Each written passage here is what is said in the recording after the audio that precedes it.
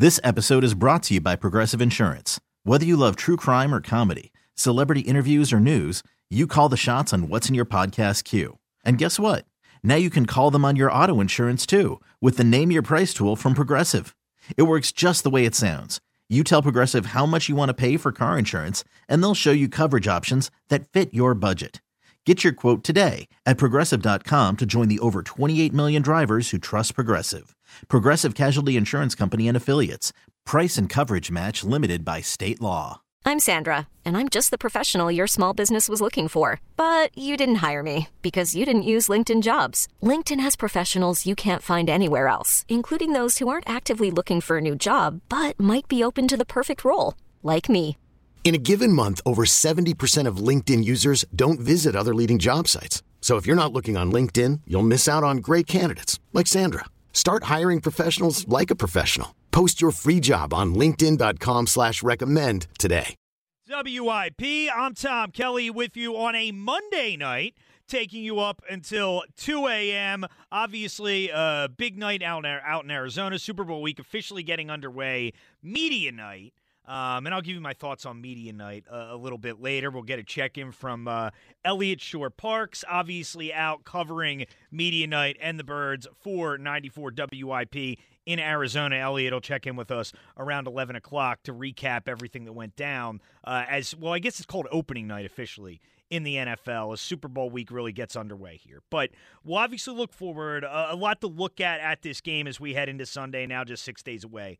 But I really feel like before we move forward, we do need to look back a little bit. And we need to bring closure to what is really the biggest storyline going into this game. Because let's face it, I mean, this game has a lot of storylines. Patrick Mahomes, Jalen Hurts, two of the best young quarterbacks in the NFL. I mean, the Kelce's going up against each other. A lot of interesting things to look at as you enter this game. Nick Sirianni, second-year head coach, looking to win a Super Bowl very early on in his tenure here. Andy Reid looking to beat his former team. And that, to me, is really the biggest storyline, is the Eagles facing Andy Reid. And my question to you to start the show tonight is very simple. And it's one that we've been asking for a long time, but I think it's especially appropriate and especially important to talk about right now as we head into this game, which really I think brings closure to the Andy Reid Philadelphia era once and for all.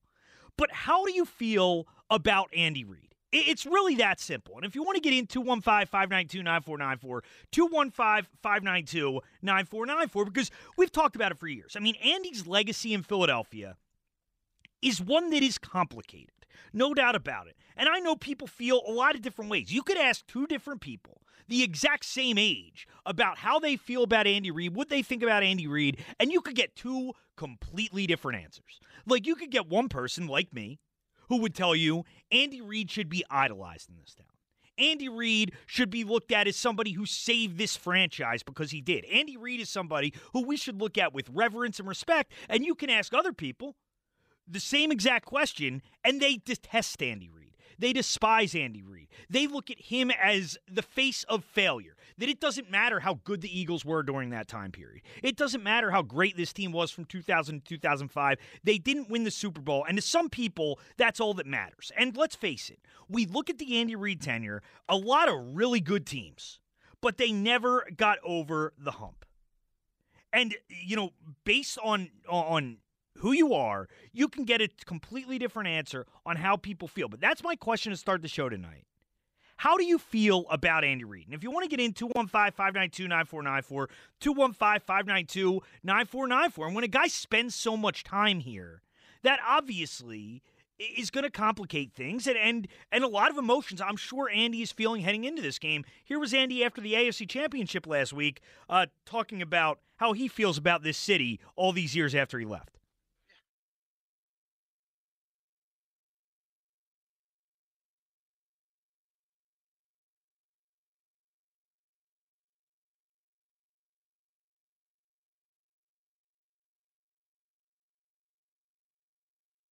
And, no doubt about it, Andy still holds a special place for Philadelphia, and this city should still hold a special place for Andy, because this is a big deal, man. I mean, we talked about it. I've talked about it, a couple times here, where the Eagles played the Patriots 5 years ago. It didn't seem like anything could get bigger than that. playing against Tom Brady, playing against Bill Belichick. This situation, playing against Andy Reid, a guy who was the face of this franchise for over a decade, here for 14 years, did so much for this organization. This is a really big deal. And Andy Reid, as I see it, should be beloved in the city of Philadelphia. I don't think it is really in the end that complicated. I think you'll get a lot of different answers from people. There is a segment of people who don't like Andy Reid and people who, kind of look at him as a failure in Philadelphia. I find it hard to respect those people as football fans and as Eagles fans. I really do. And, I get that people are going to have different opinions. And I get that everybody's entitled to their own opinion. But if you have that opinion about Andy Reid, if you are one of these people who doesn't like Andy Reid, doesn't appreciate what Andy Reid did here, you're just wrong. And if you want to get in 215-592-9494, 215-592-9494. Because I look at Andy, I look at a guy who I feel has done more for this city than any coach in the history of Philadelphia. I truly believe that. And I understand that he did not win a Super Bowl here. But he set the table for what this team accomplished. He set the table for what this organization has done the last 2+ decades. He should be beloved in this city. And I'm calling on people tonight to bury the hatchet. I want to know if you are ready to bury the hatchet with Andy Reid. If you were an Andy Reid hater, have you come around to see the light? Have you come around to see the fact that this guy did a lot of great things here? Because I truly believe that he helped teach Jeffrey Lurie and Howie Roseman how to win. The things that the Eagles did post the Andy Reid era, I don't think happens without Andy's influence. Because prior to what you want to believe, and I know older fans will idolize the Buddy Ryan era and romanticize that era of football. But the bottom line is, when you look at the Philadelphia Eagles as a franchise, and you look at how this franchise was viewed nationally, prior to 2000, whether people want to admit it or not, the Eagles were irrelevant. I mean, they weren't an organization that mattered in the grand scheme of things in the NFL. They were the 4th best team in this division. They were behind the Cowboys. They were behind the Giants. They were behind Washington. For all those years, this was not an organization nationally that mattered. If they were put on a primetime game, it was to get their ass kicked by one of those teams. It wasn't to feature the Eagles. The Eagles were the punching bag for everybody in this division. They were the Cowboys' ankle biters in the 80s. They were the Cowboys' ankle biters in the 90s. That all changed when Andy Reid got here. And, you hear these comments that Jerry Jones made this past week. And here was Jerry Jones on the Eagles and how he feels the Eagles got to this point this year by essentially selling out for one season. In essence, we're seeing a couple of teams that have had some real success putting it all out there and paying for it later in Philadelphia and really Los Angeles. Don't think that doesn't pop my head and get my eye as far as doing it, and I know how to do that. And so it's a part of what you put in that computer and what comes out, and we'll see how it comes. But that's pretty impressive to have two teams in the last 2 years empty the bucket and get to the Super Bowl. And he's comparing the Eagles to the Rams, and it's a stupid comment to make. It doesn't make any sense. It's not true. The Eagles certainly have not sold out for this season. The Eagles, I think you can make a strong argument, I would make the argument, are one of the organizations in the NFL best set up to succeed long-term when you look at their salary cap, you look at the draft picks. But that's Jerry Jones being jealous. That's Jerry Jones wanting to take away from what the Eagles have accomplished because the tables have turned. Like how the Eagles used to be the Cowboys' ankle biters, they used to be the little brothers. The Cowboys are the Eagles' little brothers now. And you know when that all changed? That all changed when Andy Reid got here. And the fact that Andy Reid came in and really changed the trajectory of this organization. He changed the way the places this organization was headed. Because whether people want to admit it or not, and there were some, I guess, fun seasons mixed in there. I wasn't alive for a ton of them. I was born in 87, so my memory really goes back to the mid-90s. But how many times was this team playing in championship games prior to Andy Reid? How many times was this team, nationally relevant? How many times was this team a Super Bowl contender prior to Andy Reid being here? Few and far between. And people will make excuses, the fog in the 80s, they would have won if not for that. And, Buddy had some bad breaks here and there, and you'll make all sorts of excuses. The fact is, this was a middling franchise. This was a franchise that didn't matter. Andy Reid got here, and he changed all of that. He made this a franchise to be respected. He made this a franchise that mattered nationally. He made this a franchise that you had to care about and you had to pay attention to in the NFL. And obviously, we go to Sunday. I want to kick Andy's ass on Sunday. No doubt about it. And all Eagles fans will. But I hope people respect him. Because it's the one thing about this game on Sunday that is conflicting to me emotionally. Because I don't want that segment of fans. I don't want the segment of fans that still disrespects him.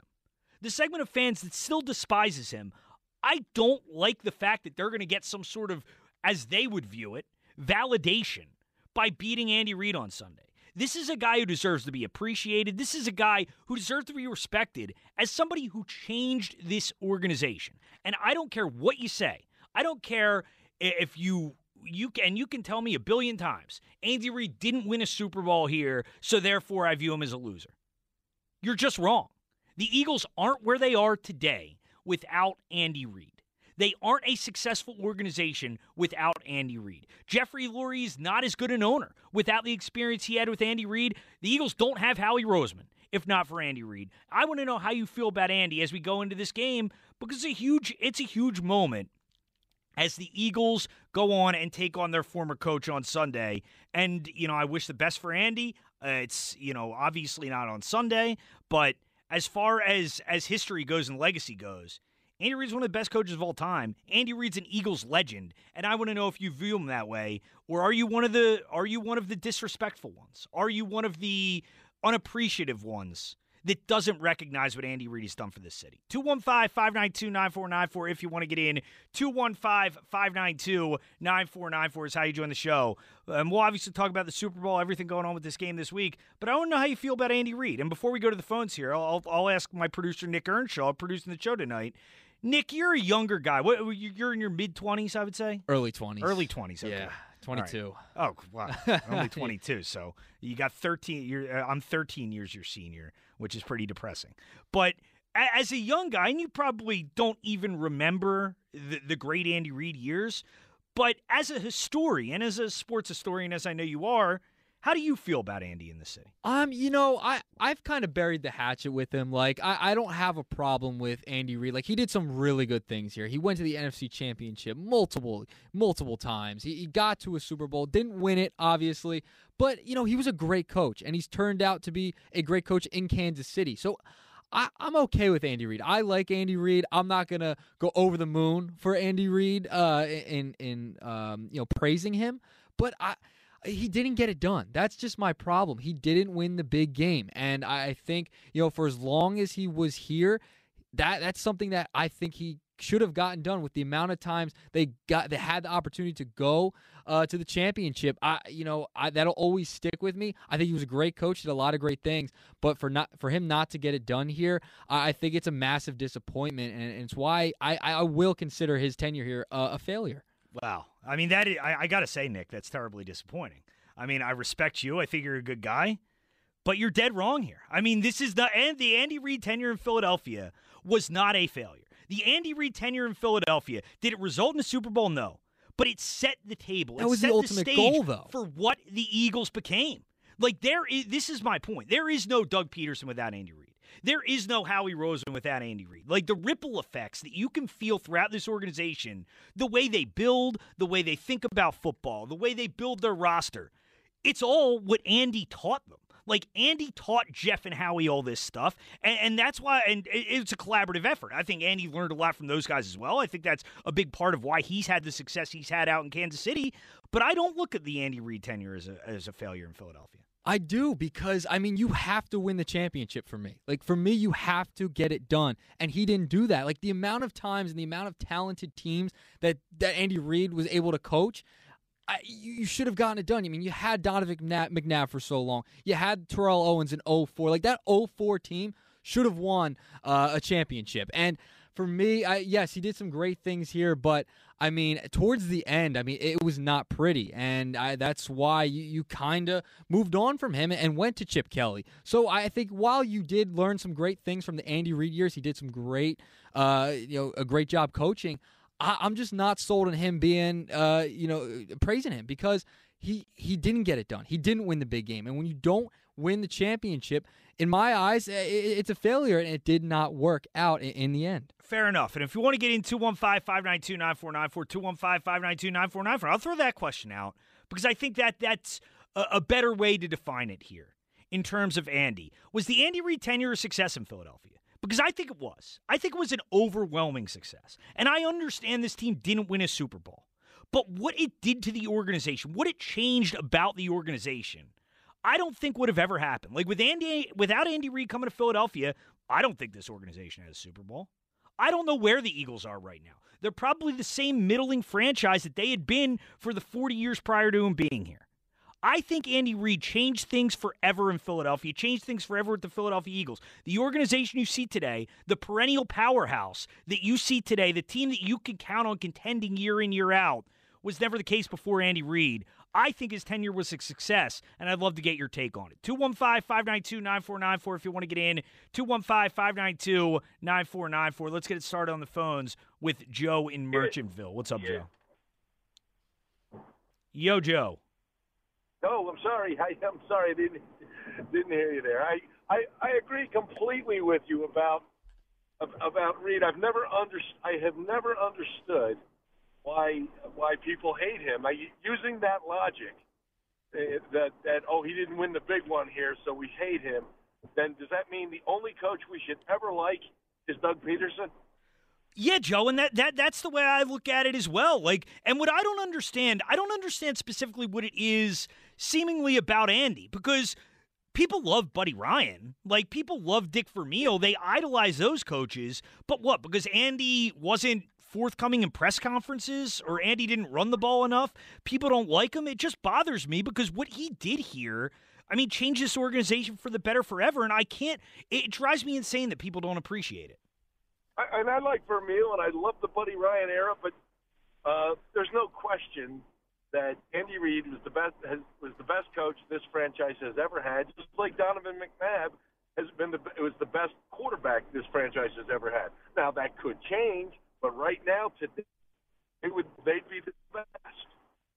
Yeah. No, Joe, I appreciate it. Sorry, you're cutting out a little bit there. But, yeah, I mean, I totally agree. Like, and I mean, Donovan is criminally underrated as well. Now, the unfortunate thing for Donovan, I don't think he'll ever be appreciated properly, especially after Nick Foles wins the Super Bowl a couple years ago. And, I mean, if Jalen Hurts wins the Super Bowl on Sunday, there's no way Donovan's ever going to get his due. But Andy deserves to be looked at with reverence in this city. Andy deserves to be looked at as a hero in this city. And it's unfortunate they never won it all. It sucks. I mean, I love those teams. Those were the teams I grew up watching. The Eagles made the NFC Championship game all 4 years I was in high school, 01 through 04. I loved those teams so much. But 4 years of straight disappointment in the end. 4 years they lost in the end, but I don't regret those years as a football fan. Like, I appreciate those years as a football fan, Nick, and more than anything, I appreciate what those years led to. I appreciate what the Andy era led to. And I'm not trying to age shame here, but I do think, maybe you not being around during that time does color it a little bit. You remember the late years of Andy. I do. You don't remember those great years of Andy. And also, you don't remember what it was like before Andy. The 90s, the late 90s in Philadelphia. Brutal. Were terrible. I mean, it was terrible not just with the Eagles either. I mean, aside from one really good year with the Sixers, and the Flyers were competitive year in, year out, the Eagles and the Phillies were essentially non-entities. Like, what the Eagles are now, they never were before. They never were before Andy got here. This was an organization that, we cared about the Eagles in Philadelphia. Nationally, the Eagles didn't matter. Eagles didn't matter at all nationally before Andy got here. See, my thing is, I think Jeffrey Lurie buying the team, I think that kind of set this team into a prosperous way. Like, I think I'm going to put more of it on Jeffrey Lurie buying the team and taking over as the owner. Like, that's where I kind of want to set the bar. Andy Reid listen, he was a great coach. I don't want to sound like an Andy Reid complete hater. You're sounding like a hater. A complete You're sounding hater. Disrespectful. He did a lot of great things, but you have to get it done. The amount of times they went to the championship game and couldn't get it done. The time management stuff over the years with Andy Reid. I mean, there's a multitude of things. Listen, he's still a great coach. I will say he's a great coach. He had a great tenure here, but he ultimately did not get it done in the big game. And when you don't get it done with the amount of times they were able to get that far with those teams and that talent, I can't call it complete success. I just can't do it. Now, were there some good things out of it? Yes. I think he set this franchise up pretty well going forward, but he didn't get it done, and that's the ultimate goal. Well, I disagree. 215-592-9494 if you want to get in. 215-592-9494. How do you feel about Andy Reid, and do you feel that his tenure was a success? I do, considering what it led to, considering what it taught this organization. He taught the organization how to win. This was an organization that had no clue how to win before Andy got here. He taught them how to win. The Eagles obviously helped him in return, and both have gone on to have a very successful tenures following that. Both have won a Super Bowl, and they'll meet on Sunday. But I want to know how you feel about Andy Reid. Do you respect Andy Reid? Do you appreciate Andy Reid? And was his tenure a success? I think it was, even though this team didn't win a Super Bowl. 215-592-9494 if you want to get in. 215-592-9494. When we get back, I did want to let you hear a little bit from my interview with Ray Didinger on Friday night. And Ray and I talked about Andy. I'll give you Ray's take on why he thinks you can still feel the ripple effects of Andy in this organization today. So we'll get to that. Also, all your calls. See everybody on hold. We will get to the phones when we return as well. I'm Tom Kelly, Sports Radio 94 WIP. Sports Radio 94 WIP. I'm Tom Kelly with you on a Monday night, taking you up until 2 a.m. If you want to get in, 215-592-9494 is how you join the show. And, starting the show tonight, we haven't really talked about it, at least on my shows, a lot last week yet as we lead up to the Super Bowl. But, I mean, I don't think we can really look ahead to this game until we really put a bow on the Andy Reid hurry here. I mean, this is a huge deal, the Eagles playing Andy. And he is, in my mind, one of the most polarizing and one of the most important figures in the history of Philadelphia sports. Like, he changed where the Eagles were headed. He changed what this organization was. And Andy Reid is one of the most consequential figures in the history of this organization and the history of this city. And I think he should be looked at as a hero here. With what he did, and I understand they didn't win the Super Bowl. I understand they didn't get over the hump. But what he did to change the way this organization ran, what he did to change the idea of what the Philadelphia Eagles were, is something that can never be taken away.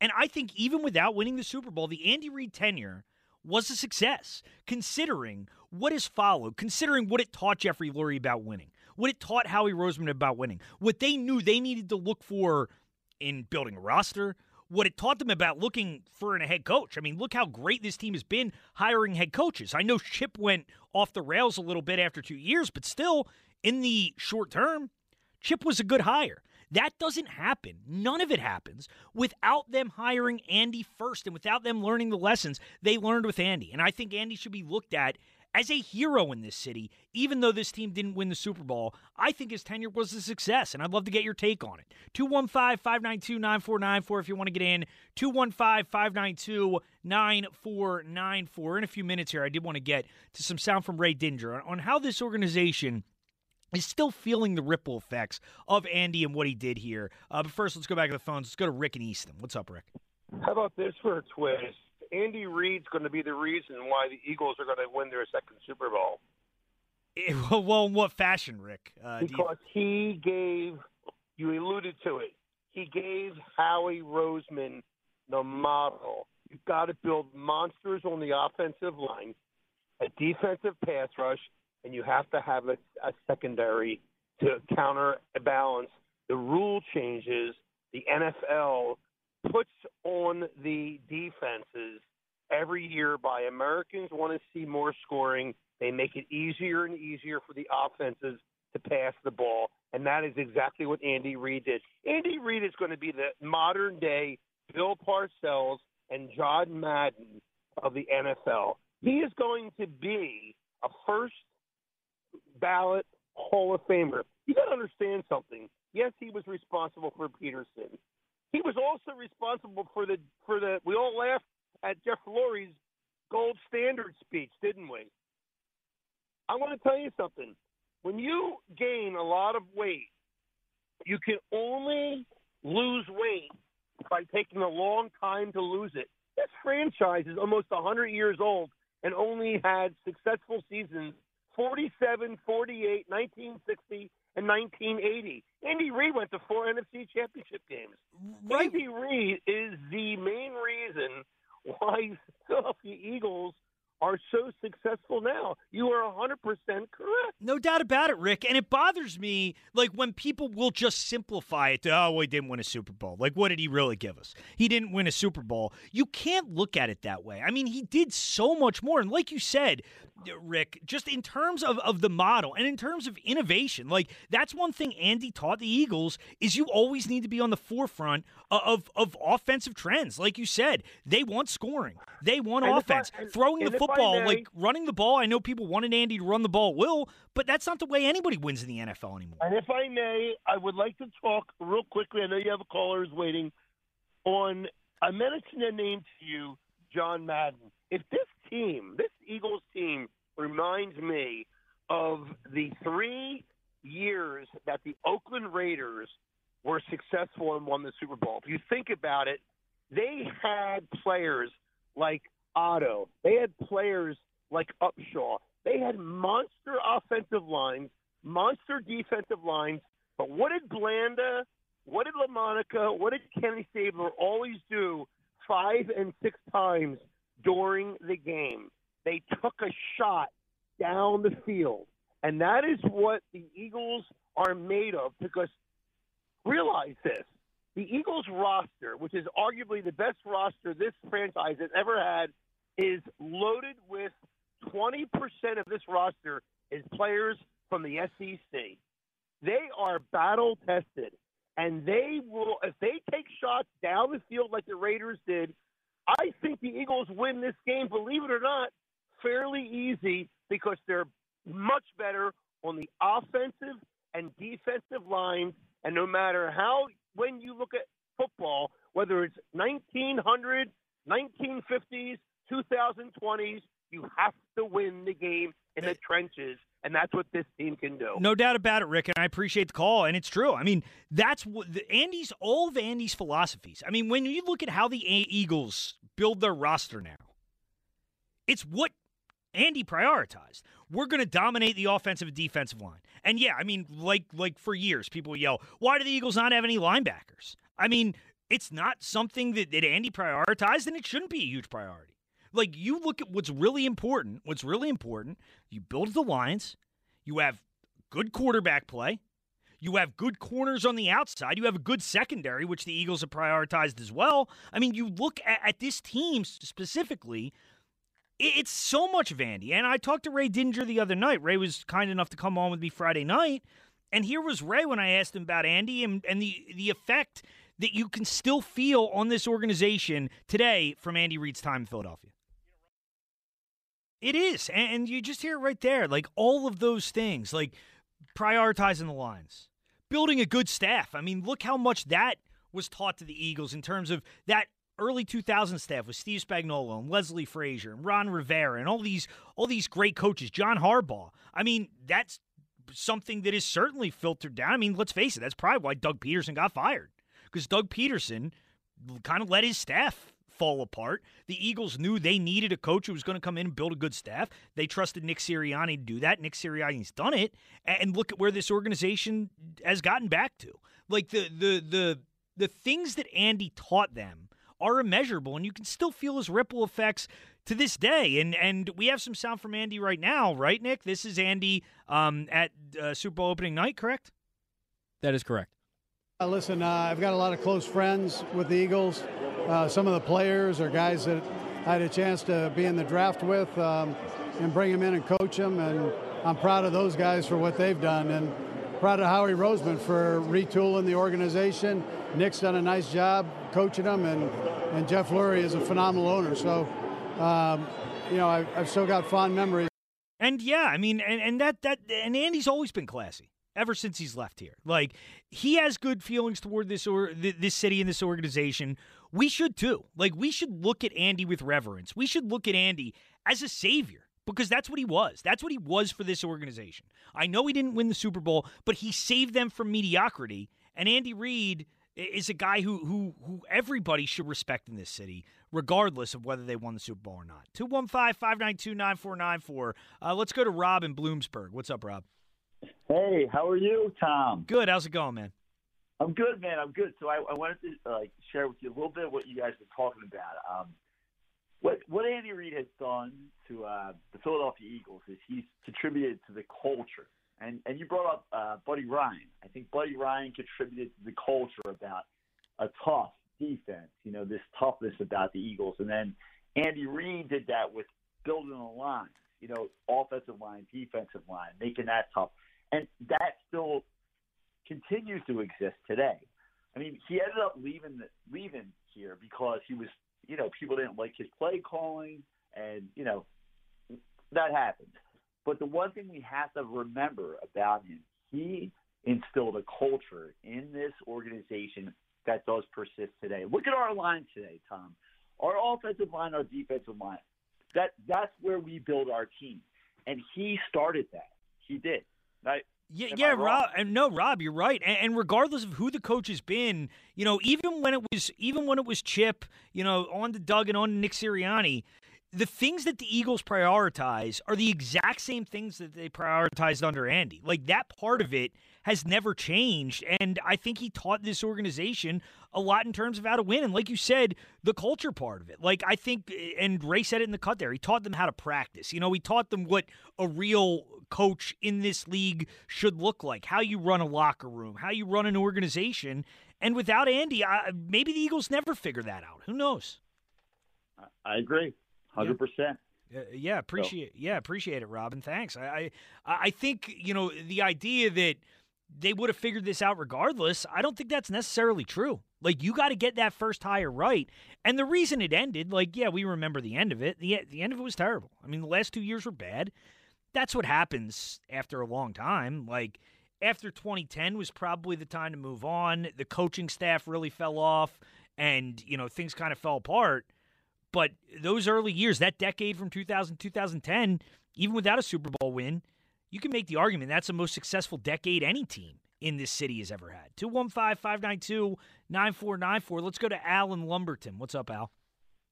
Yeah, I mean, I beg to differ because I take a look at his tenure, and, he did a lot of great things. But, he also, we had Jim Johnson. And the other thing is that really kind of, look at those playoff games we lost, those championship games. We lost to Jake Delhomme from Carolina. We lost to Brad Johnson from Tampa. Those were two games that we should have definitely had made it to the Super Bowl. So in that way, I'm kind of disappointed. Yeah, no, Al, and we were all disappointed at the end of those seasons. But, I mean, you can't look back now after all these years, and especially after the Eagles have won one, and say that was pretty damn impressive what they did. Like, I don't know. I know the end of the year, the championship game losses were difficult, but, I mean, I don't know. I thought that was a pretty damn good time to be an Eagles fan overall. Kind of embarrassing. And plus, embarrassing, Al. Like, this isn't like they were the Bengals or the Lions or one of the worst teams in the league. They were going to championship games every year. Yeah. Well, I mean, I think he really, he did a lot of great things, and I respect him for that. I mean, but to put him up, Dick Vermeil was a great coach, but he wasn't here that long. Or if he would have been here that long, look how long it took him to get into the Hall of Fame. But this is my question for you, Al, and this is kind of what I don't understand. Why do you look at Dick Vermeil as if he had such a successful tenure and not Andy when they basically accomplished the same thing overall, and Andy had a lot more successful seasons than Dick Vermeil did? Well, I think because when Dick Vermeil took over, the team was really in the doldrums. I mean, when Andy took over, they weren't, They were 3-13 in '98, Al. Yeah. So, I mean, I just all I can say is that I think he's done a great job, but in a way, us not accomplishing those championships kind of take a little bit away. But he did set the foundation, and he'll never be forgotten, and he shouldn't be forgotten. Well, he is a first-round Hall of Fame coach. I mean, I really think he'll do that. I mean, he's, his clock management. I hope for this game he has the same problems. But that's the other thing. I mean, from a negative standpoint, he really never really knew how to manage a clock too good. I hear you, Al, and I appreciate the call. And I get, we'll harp on the clock management. We'll harp on not running the ball enough, which I think was just massively overblown here. But the guy did a lot of great things. And I can't agree with the simple mindset, because that's what it is of, they didn't win it all. It's a total failure. It's failure. You didn't win it all. Did some good things, but they didn't win it all. That's underselling what he did here. That's underselling what that era meant to Eagles football and the effect it's still having today. I mean, this organization, I will say it definitively, they are not where they are without Andy Reid. They never win a Super Bowl without Andy Reid. I truly, truly believe that. And, he should be respected. He should be held in extremely high regard, considering what this organization has done and considering, what Andy taught them and the fact that he taught them how to win. 215-592-9494 if you want to get in. 215-592-9494. Get back to the phones when we return. I also did need to play a couple clips from Media Night and my gripe with Media Night. I mean, I think part of it is fun, but there are a few things that are bothering me. So we'll get to that when we return. I'm Tom Kelly, Sports Radio 94 WIP.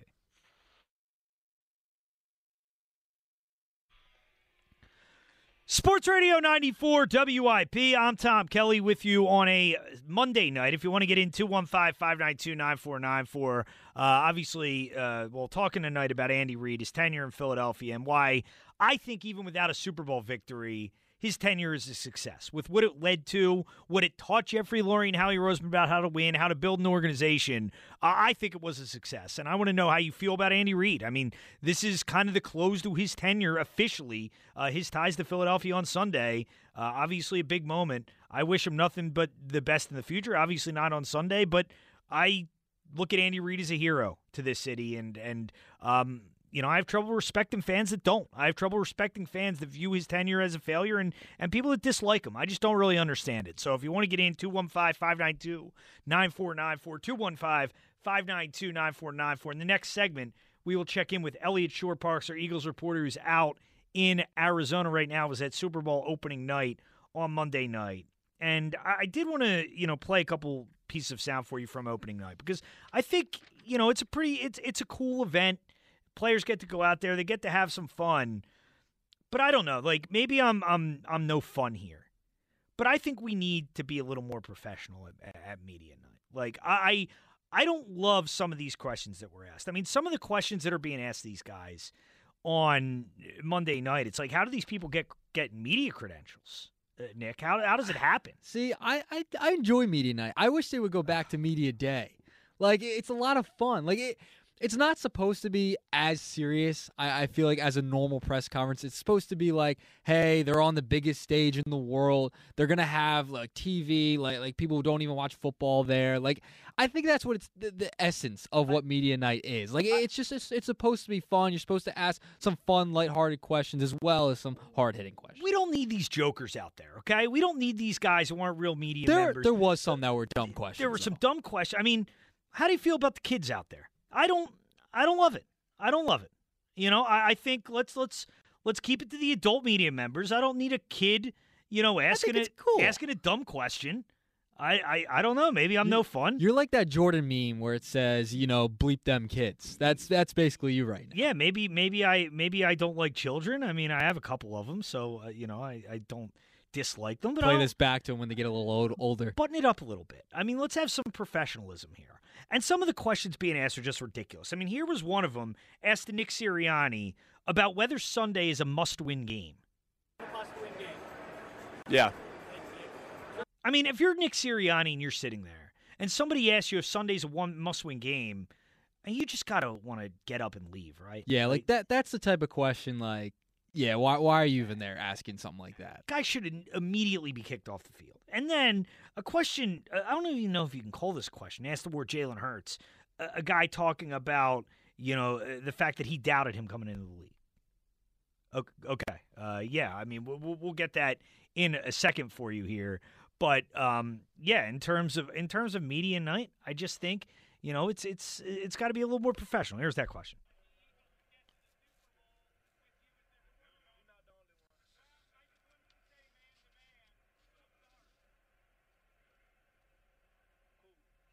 And this is the problem. You get these guys out there, you get these jokers who are just trying to make get their viral moment, so they ask an intentionally dumb question. It's a waste of everybody's time. See, I like when the kids do it. The kids is cool. Having the little kids do it, that's cool. Like Jalen Hurts had fun with the little kid tonight. Like that question right there, where like the reporter's saying, "Hey, I doubted you," like basically your entire career.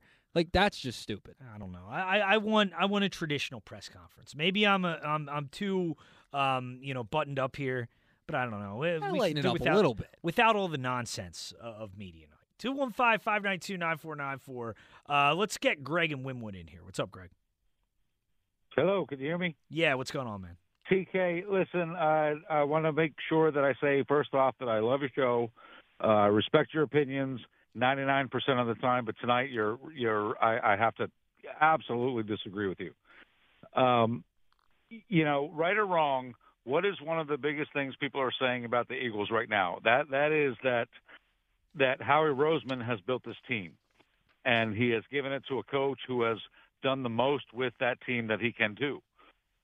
How many teams did Joe Banner give to Andy Reid? Greg, that's not the way it works. I mean, that is the way it works. What? So you Andy think Reid could not take those great teams to the end? I mean, so Andy you think Reid any was gone, coach? You and think Doug Peterson did it? Greg, you think any coach? I mean, first of all, the teams that Andy had were not nearly the same teams that Doug Peterson had. I mean, how many carryover players were there? Not many. 2004. We didn't talk about from T.O. and Donovan McNabb. And so you think any coach, Greg, could have just gotten the most out of those teams? Any coach could have won a Super Bowl with those teams. That's not what I'm saying. I'm saying coaches have done it. Doug Peterson did it, and it looks like Sirianni's going to do it. And that is, we give a lot of credit to Howie Roseman, who was groomed under Joe Banner, and Joe Banner, his timeline coincides exactly with Andy Reid. Right, and but so Greg, I'm not saying Andy did bad things, but he was given the best of the best, and he couldn't do it. First of all, I wouldn't say that's necessarily true. I wouldn't say every year the Eagles were the most talented team in the league. I didn't say every year. Well, there were times, and then when it dropped off, when Joe Banner was on his way out, that's when Andy dropped off. And then now Andy's in Kansas City. I have no idea who the GM is there, but he's given him a team. So Andy had nothing to do with the drafting of Patrick Mahomes, had nothing to do with the drafting of Donovan McNabb. Like you don't think that matters, his eye for quarterback talent? I don't know how much he had to do with that. I'm not saying he didn't. I'm saying I personally don't know. I don't know if he did or he didn't. But what I'm saying is he got those teams, and we all know that it takes players to make the team. It takes players to win championships. And I'm not saying Andy's a bad coach. I'm not saying he's an average coach. He's an above-average coach. But he benefited greatly from the teams that were built by the GMs around him. I hear you, Greg, and I appreciate the call. Andy Reid was a great coach. Come on. Can we at least agree on that? That the guy's a great coach with what he's done in Kansas City, with what he did in Philadelphia, and to think that he didn't have any say over the roster, to think he didn't have any say over the players, who to put on the field, who to draft, is just ridiculous. He had a huge say in drafting Donovan McNabb. I guarantee you in Kansas City, he had the majority of the say in drafting Patrick Mahomes. And we look back on it now and think it's a no-brainer. Patrick Mahomes was not, in any sense of the imagination, a consensus top pick at that point. Mitch Trubisky went in front of him in the draft. Andy Reid's a great coach, and the way that people continue to try to invalidate him or take away from his accomplishments It just drives me nuts. 215-592-9494 if you want to get in.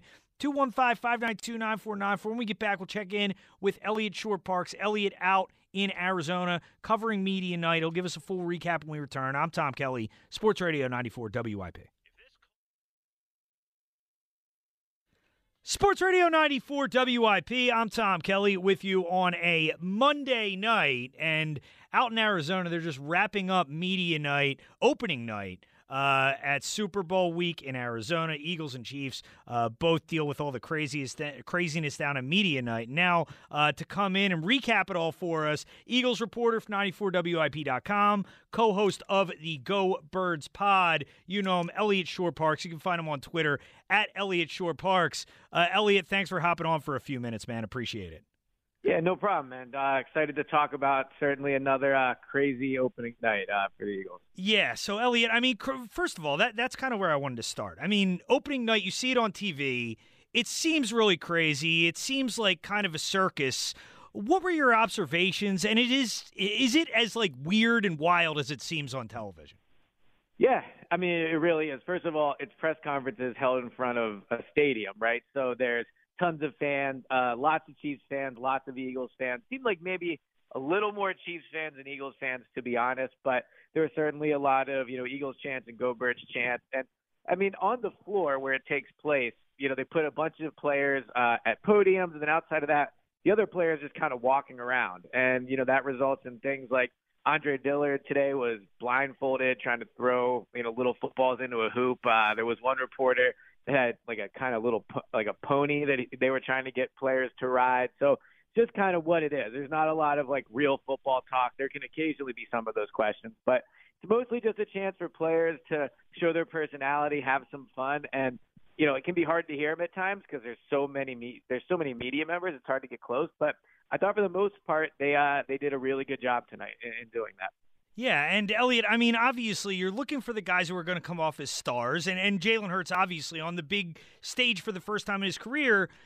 Did Jalen Hurts seem to come off as a star tonight? I mean, were people gravitating to him like he was really, the star attraction? Yeah, it's a great question because, I mean, Jalen's obviously played in some big places, Alabama, Oklahoma. He's played in some big games, but this is probably, from just a not playing football perspective, like just having to be himself, this is probably the biggest stage he's ever been on. And from the moment he stepped out, they had the players kind of come up onto a stage from underneath, so they came up in the middle of it. The place went wild as soon as they saw him. When he was on the Jumbotron, they went wild. When they showed him when he was talking, they went wild, the fans did. And when he was talking, I thought he did good. I mean, he's never going to be a rah-rah, telling all types of crazy personal stories at the podium. That's just not who he is. But to me, it seemed like he tried to make an effort to show a little personality. He talked about how if he wasn't a football player, he might be, a professional chef because he makes really good crawfish. He talked about the importance of making sure that when he's out there at Super Bowl Sunday, he's a good role model for all the kids. So, again, he's not going to be, Darius Slay or Jordan Mailata when it comes to those stories. But I did think in my time covering Jalen tonight, it seemed like he tried to show a little bit more. And now I think when I look at some of the other guys, like this feels to me like a situation that Nick Sirianni would kind of thrive in. How do you think Sirianni handled tonight, and how do you think he's kind of handled everything so far going into Super Bowl week? Yeah, so, I wasn't so they talked for an hour. So Sirianni was up there for a full hour. I wasn't by him the entire time. But I thought he did a really good job. Sirianni is great at press conferences, I think, because he can be very honest. And he is, he's not afraid to be himself. And that results in some stories that, sometimes might rub people the wrong way, but he truly believes in. And the times that I was around him tonight, I thought he did a really good job of showing his personality. But I also think, he really came across as authoritative and like a head coach. I mean, he's not Andy Reid with his 4 or 5 word answers, but I really thought he handled himself well. There was a moment tonight where he was up on stage next to Andy Reid with the Lombardi Trophy getting asked questions. I thought he did good there. I mean, for people who have heard him talk all year, it was a lot of stuff we've all heard, talk about climbing a mountain, how the roster's so good and all that stuff. But, yeah, I thought, again, much like Jalen, this was a huge stage for Nick, and I thought he did really well. Elliot Shore-Parks joining us now, Eagles reporter 94 at WIP.com, also co-host of the Go Birds pod. And you mentioned Andy there, Elliot, and I'm curious in terms of some of the things that Andy had to say. And obviously, a ton of guys talking, not there the entire time. But did Andy, say anything about Philadelphia? And how do you think he's handling this week? Obviously going into it with his old team and his old organization. Do you think there is extra motivation for Andy going into this game? So he was asked about it once that I heard, and he said kind of what you would expect, which is he always appreciates his time in Philadelphia. He has nothing but love for the fans, that type of thing. In terms of whether or not it's extra motivation for him, I'm not around him enough to really say, but I will say the times I've heard him talk about it, I don't know if it's extra motivation at this point of his career. I mean, he hasn't been here for so long. You could even debate if now he's more of a Chief than an Eagle. So I think really his motivation is he gets another Super Bowl and he enters another class of coaching in terms of the guys he's compared to. So I didn't get a sense tonight that there was any ill will or a real kind of motivation. If anything, maybe Sirianni has a little chip on his shoulder from when Andy fired him. But, yeah, I didn't feel that from Andy. Yeah, no doubt about that. And Elliot, this is part of what we're talking about on the show tonight. Andy's legacy in Philadelphia is a very complicated one. Obviously, a lot of good years, but didn't win at all. How do you view him, and how do you think he should be viewed in this city? Yeah, you say it's complicated, and it is to an extent, but to me it's pretty simple. I think he's the best coach that's ever been here. I know Doug won the Super Bowl, and look, Nick Sirianni has a chance to maybe surpass Andy. I mean, I think Nick's a great coach. He could win a Super Bowl this year. But if you look at what Andy did in those early 2000s, I mean, that was arguably the golden era of Eagles football, going to the championship games year after year, always being like, the one seed, dominating the division. And I know they didn't win the Super Bowl. They're, obviously that's not breaking news, but it was an amazing time. And I think that what Andy did really also kind of set the foundation for this franchise. I mean, let's talk about this team, the 2022 team. They're amazing in the trenches. Why are they amazing in the trenches? Because Howie values it. Why does Howie value it? Because he worked with Andy Reid. So I understand to some people the fact he didn't win the Super Bowl will be the overarching thing. And, I can't blame people for that. But for me, when I think back to Andy's time here, it's very simple. I think it was an incredibly successful, enjoyable time. Elliot Shore-Parks joining us now, Eagles reporter 94 WIP, also co-host of the Go Birds pod. And Elliot, now with media night behind us, now kind of the real week gets underway here. First off, how do you think this team is handling everything? And do you think that experience that at least some of the guys had last time kind of aids them as they go through this process?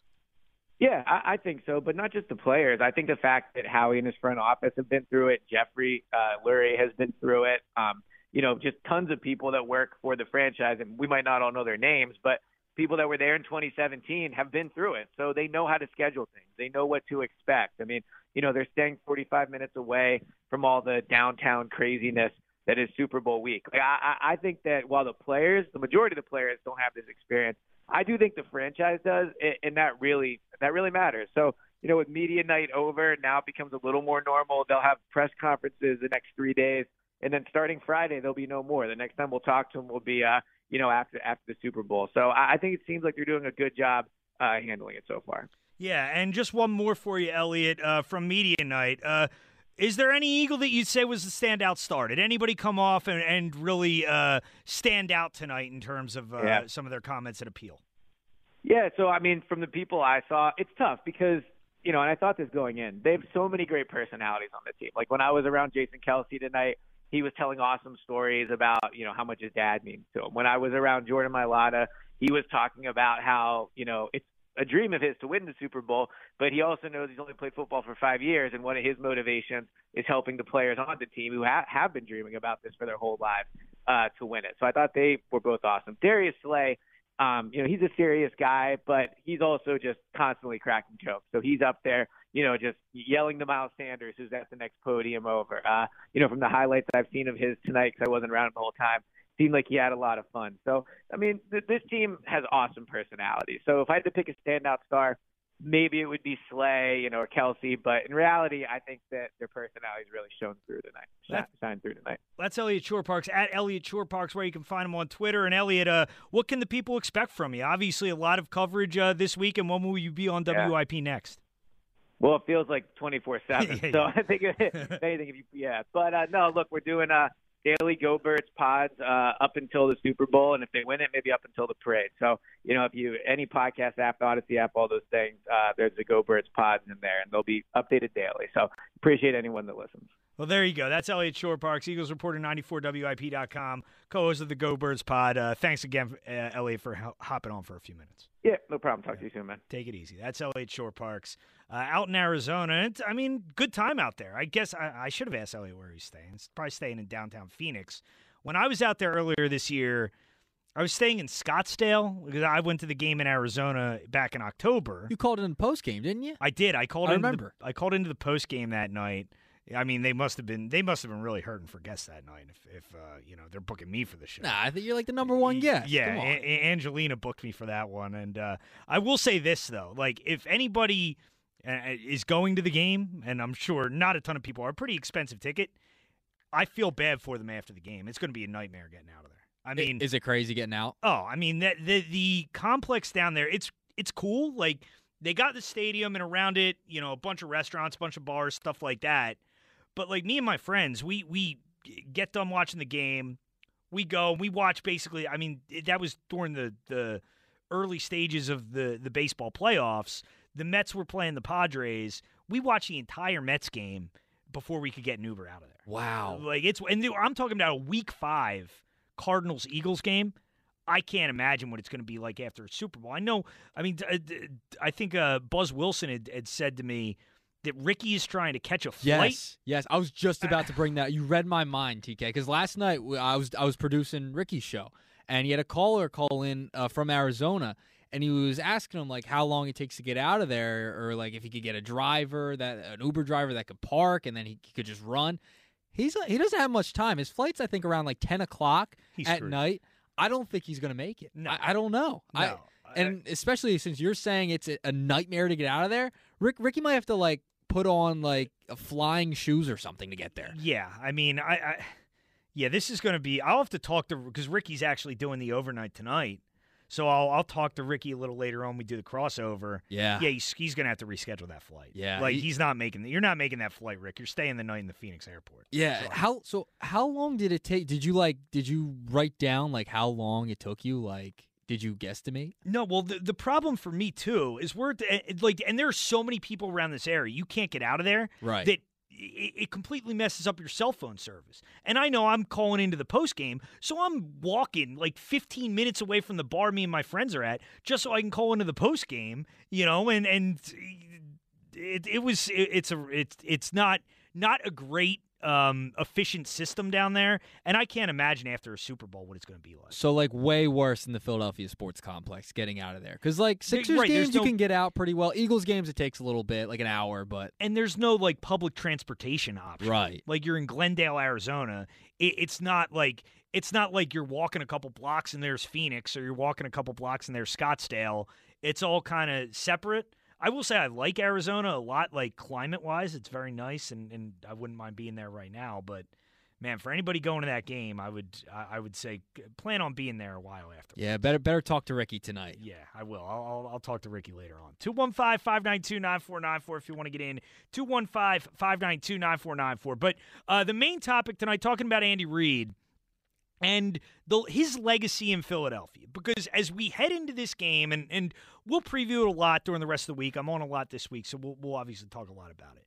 But I feel like before we get there, we need to wrap up this Andy Reid thing. And we really need to put a bow on his legacy. And there are very few things in sports, in Philadelphia sports, that I feel stronger about than my adoration for Andy Reid. Like, this guy, what he did for this city, can just not be discounted. It cannot be disrespected. I mean, he did so much to build a culture here. He did so much to build a winner here. And it wasn't just him. It was the kind of triumvirate of he and Joe Banner and Jeffrey Lurie. And Banner, passed his knowledge and kind of was the mentor for Howie Roseman. I think they all kind of mentored Howie Roseman. And Howie has made himself into one of the best executives in the NFL. But Andy Reid was a critical part of this organization. And to say he was not successful, to say that his years here were a disappointment, I think is incredibly disrespectful and incredibly short-sighted. Because what he did was he changed the culture. He changed the way this organization was looked at. The late 90s here were brutal under Ray Rhodes and Bobby Hoying, and just terrible years of football in which this team wasn't competitive. You look back at the 20 years before Andy got here. Yeah, they went to the Super Bowl in 80, and people romanticize the Buddy Ryan era. Fine. If you like, getting to the playoffs, losing the first round, but you love great defense, I guess we differ in what we think is success. But the bottom line is, in all those years, this was an irrelevant franchise. This was a middling franchise. The Cowboys were more relevant. The Giants were more relevant. Washington was more relevant. That's changed. I mean, the Eagles haven't won the division every year, but the Eagles are the feature attraction in this division now, year in, year out, in my opinion. Like, I feel like the Eagles are an organization, one of, the 5 to 10 organizations in this league that matters now. That was never the case before, and that all changed when Andy Reid came to Philadelphia. His presence is still felt to this day. The Eagles don't win a Super Bowl in 2017 without Andy Reid, and I don't think they win a Super Bowl this year without Andy Reid. You can still feel the effect that he's had on this organization even to this day. 215-592-9494 if you want to join the show. Let's go to John in Mapleshade. What's up, John? Hey, what's going on, TK? How are you? Good, man. How are you? Good. So, a couple things. Back to, emphasizing, he had that pick where they say it wasn't the quote-unquote sexy pick, building in the trenches and taking that O lineman or that D lineman high in the draft, and people didn't like it, but, it always would pan out. In my opinion, Andy Reid in all 4 major sports is right now the greatest coach Philadelphia in history that we've ever had. Now, could Sirianni surpass that? I mean, it's a possibility. He's still young and new. His 3rd year. I think a lot of stuff stems from personal things off the field, which is a shame. I love Andy Reid, man. Obviously, I'm not going to love him on Sunday, but I tell you what, it has nothing to do with us per se. But Jeffrey Lurie loves him because at the time, they probably were $100+ million organization. He turned them into $1 billion+ organization without a doubt, with all the winning. That's all he did was win when he was here. Yeah, John. And all that. They became a team that mattered, man. I mean, they were never prior to that a team that mattered. Like if the Eagles were on a primetime game, it was they were the B-side, if you would. They were the laughing stock. Yeah. Right. They were the team that was there to get beat up on. That all changed with Andy. The Eagles, if they were in primetime, they were the feature attraction. They were the team that was expected to win. And one more point. All the coaching, how the tree, it all started with Bill Walsh, if you go way back. And for Nick, not to pick on Nick because, he's in his 20s. You guys still got Similac on your breath, man. You're in your 20s. I'll be 52 February 14th. I'll be 52. You're in your 20s.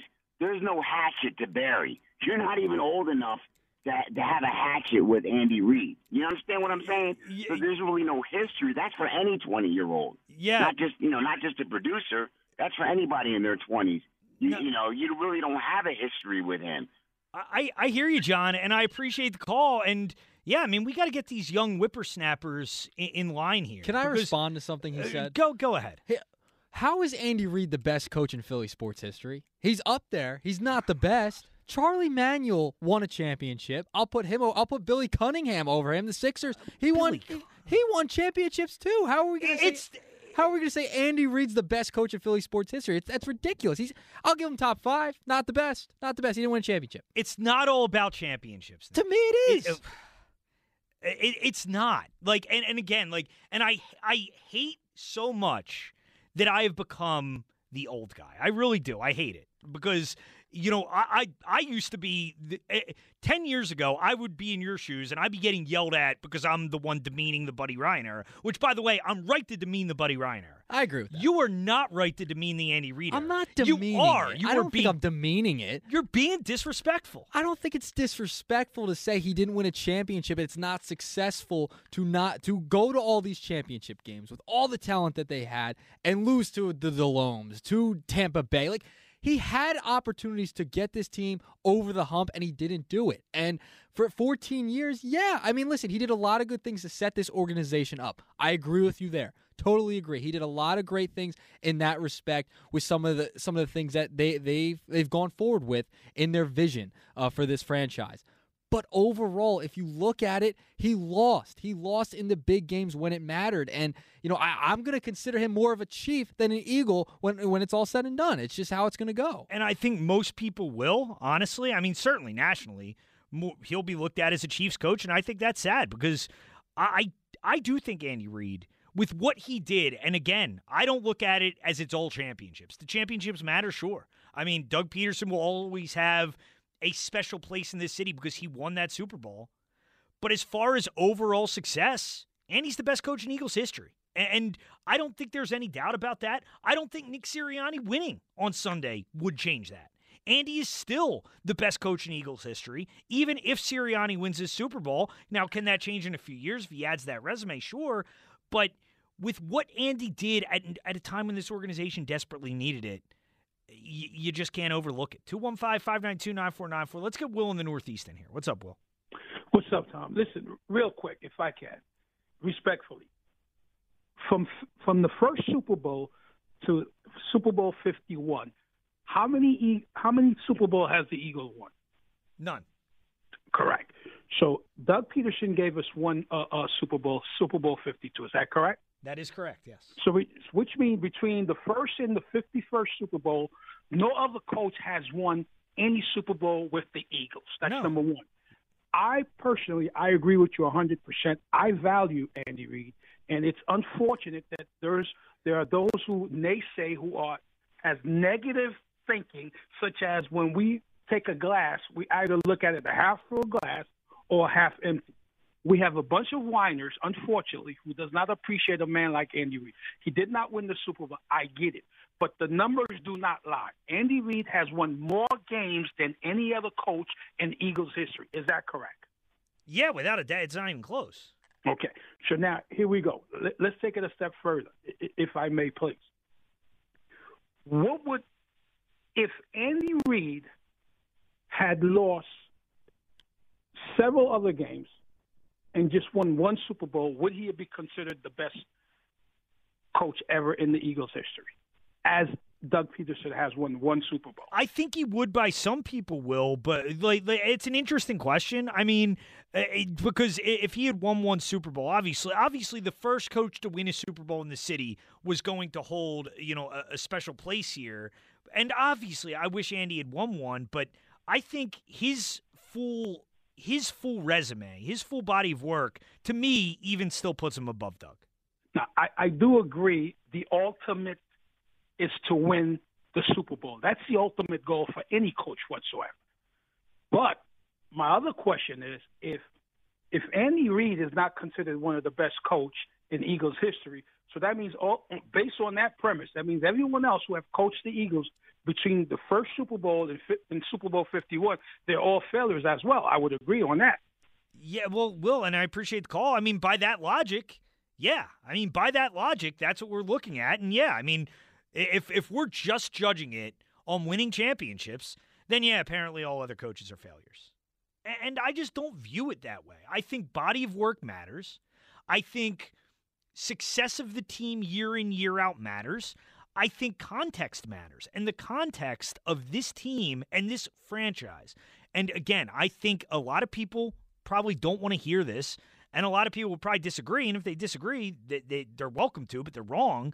This was not an organization that mattered prior to Andy taking over here. As much as people loved Buddy, as much as people loved, those great defensive teams, this was not an organization that mattered. They didn't matter nationally until Andy Reid got here. He made them a perennial contender. He made them somebody to be respected. And to me, even without a Super Bowl, that still means a whole hell of a lot. 215-592-9494 if you want to get in. 215-592-9494. See everybody on hold. We'll get back to the phones when we return. I'm Tom Kelly, Sports Radio 94 WIP.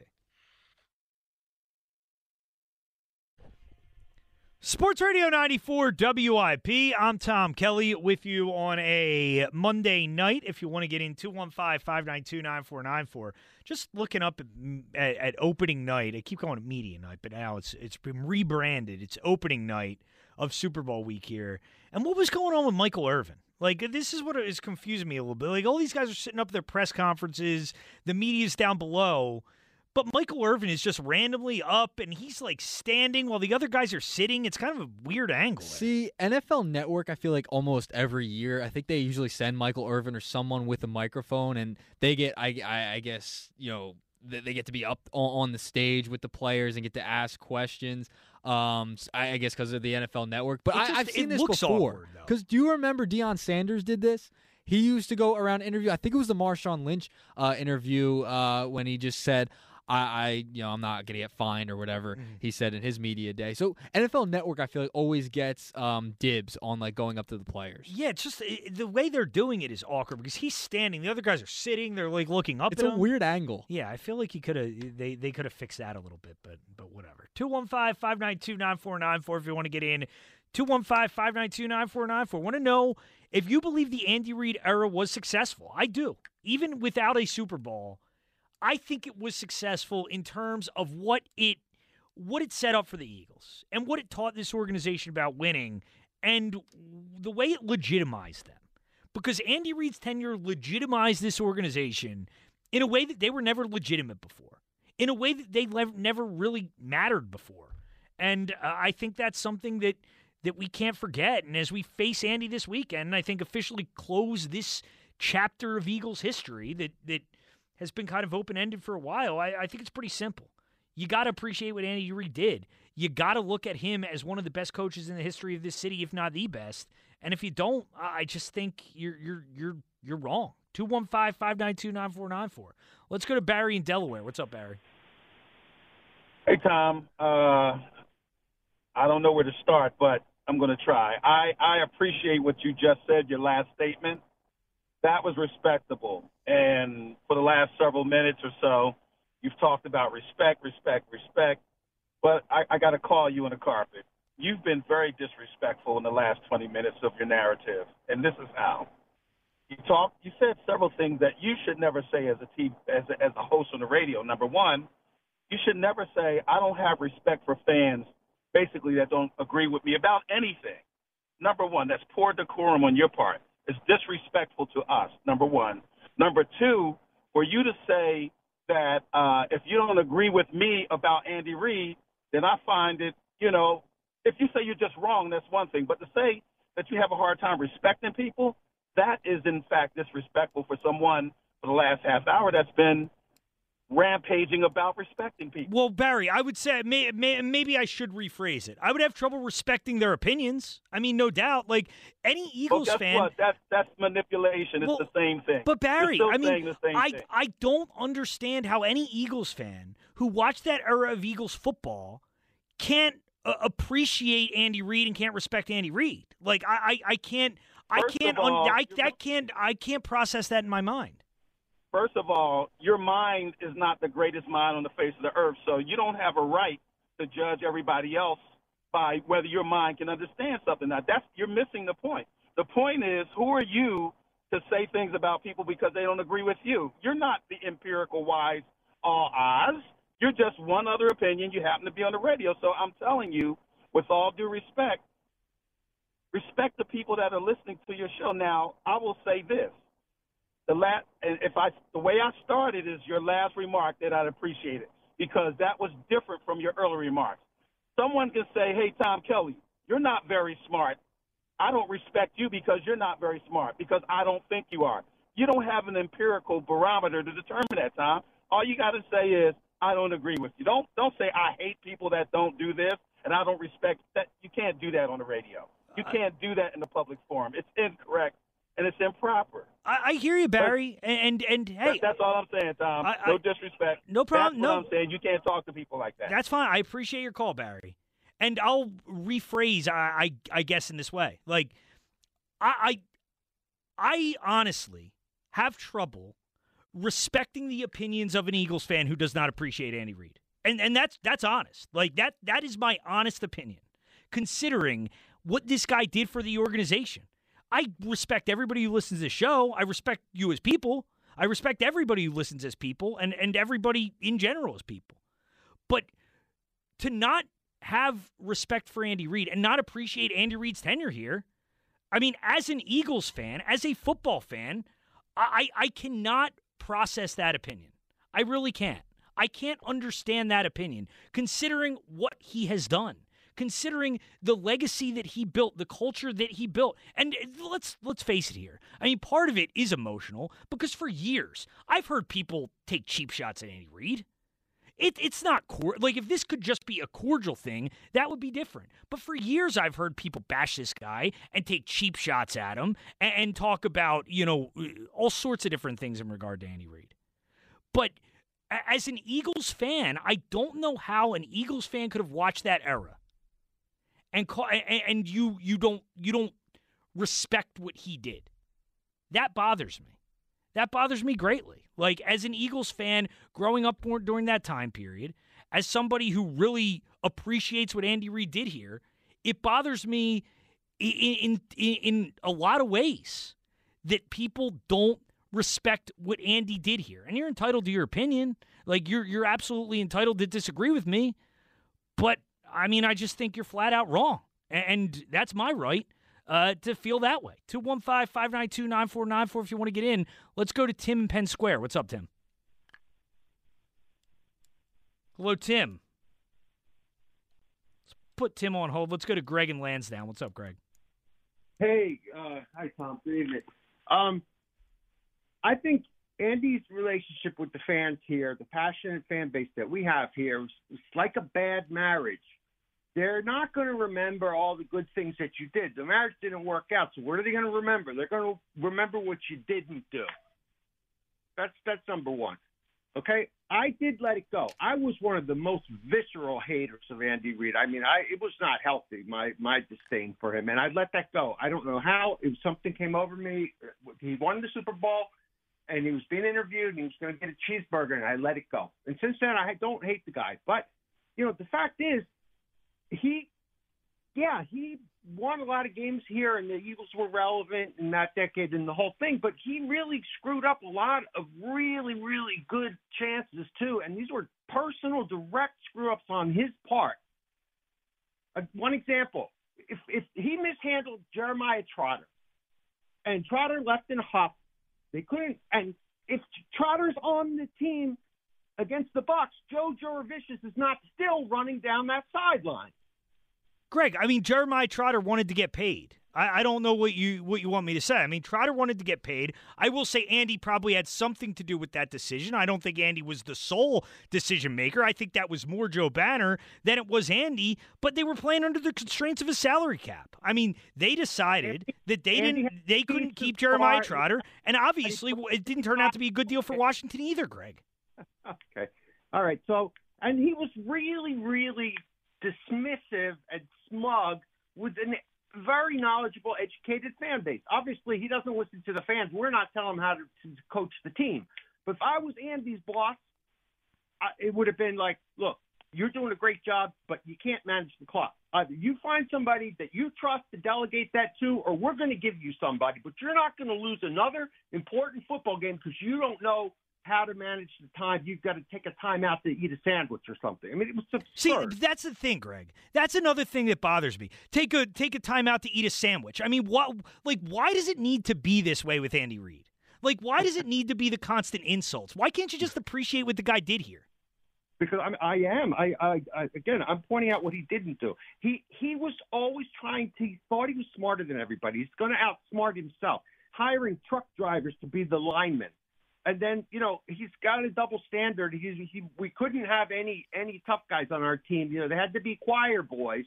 And then he, goes and wins the Super Bowl after he finally figures out that you need a bad dude on your team. And I appreciate the call. That storyline's a bunch of crap, okay? That storyline about Andy Reid and a bunch of criminals with the Chiefs, that's BS, okay? I'm not even going to entertain that. It's ridiculous. Like, and this is the problem. It's fans like that do bother me. And I have trouble respecting your opinion on Andy Reid. That's exactly what I meant when I said that earlier. Because people bring up stuff like that and they make it ugly and they make it nasty. And I don't understand why it needs to be that. If you just don't think Andy Reid, you think it's all Super Bowl or nothing, then fine. But it's that segment of the fan base that bothers me. That it's got to be ugly. It's got to be nasty. And you say you appreciate Andy Reid. You don't appreciate him. I mean, you just mocked him 5 times during that one call. Like, you don't appreciate what he did here.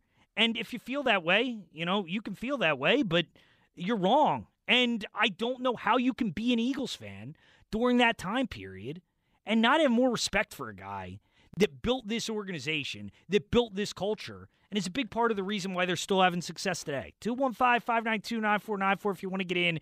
215-592-9494. When we get back, I did want to play a little more sound from Media Night. Brandon Ayuk made some comments yesterday about the Eagles and them beating the 49ers, how he sees the Super Bowl going down. Well, Darius Slay responded at Media Night. So we'll have that coming up next. I'm Tom Kelly, Sports Radio 94 WIP. Sports Radio 94 WIP. I'm Tom Kelly with you on a Monday night. And it is pretty funny that after this many years, Andy Reid is still such a polarizing topic. I mean, it's never going to stop. It's been this way since 2000, Nick, since before you were born. Yeah. Andy Reid was a polarizing topic on WIP, and here we sit, 23 years later, going into a Super Bowl against Andy Reid. And he's still as polarizing as ever. Yeah, I mean, two different sides you and I have taken. I respect Andy Reid, what he did here. I mean, he probably is the greatest coach. He is the greatest coach, I should say, in Eagles history. But, if you do look at it, I mean, if you ultimately don't win, I just look at it as a failure. And, he did a lot of great things, set him up, but I mean, hey, people still have strong opinions on Andy Reid, and I think it's just going to continue, especially after this game. Yeah, and I mean, I disagree. I don't feel that way. I think you got to look at the big picture and what Andy Reid did, and the legacy that he leaves is one of turning around this franchise. And I still think you can feel his impact to this day and the way this team builds. 215-592-9494 if you want to get in. Get back to the phones here, but I did want to follow up on something that made some news over the weekend. At first, here was Brandon Ayuk, 49ers receiver, talking about the Eagles and the fact that he thought that the Niners would be able to exploit the Eagles more and who he thinks is going to win this Super Bowl.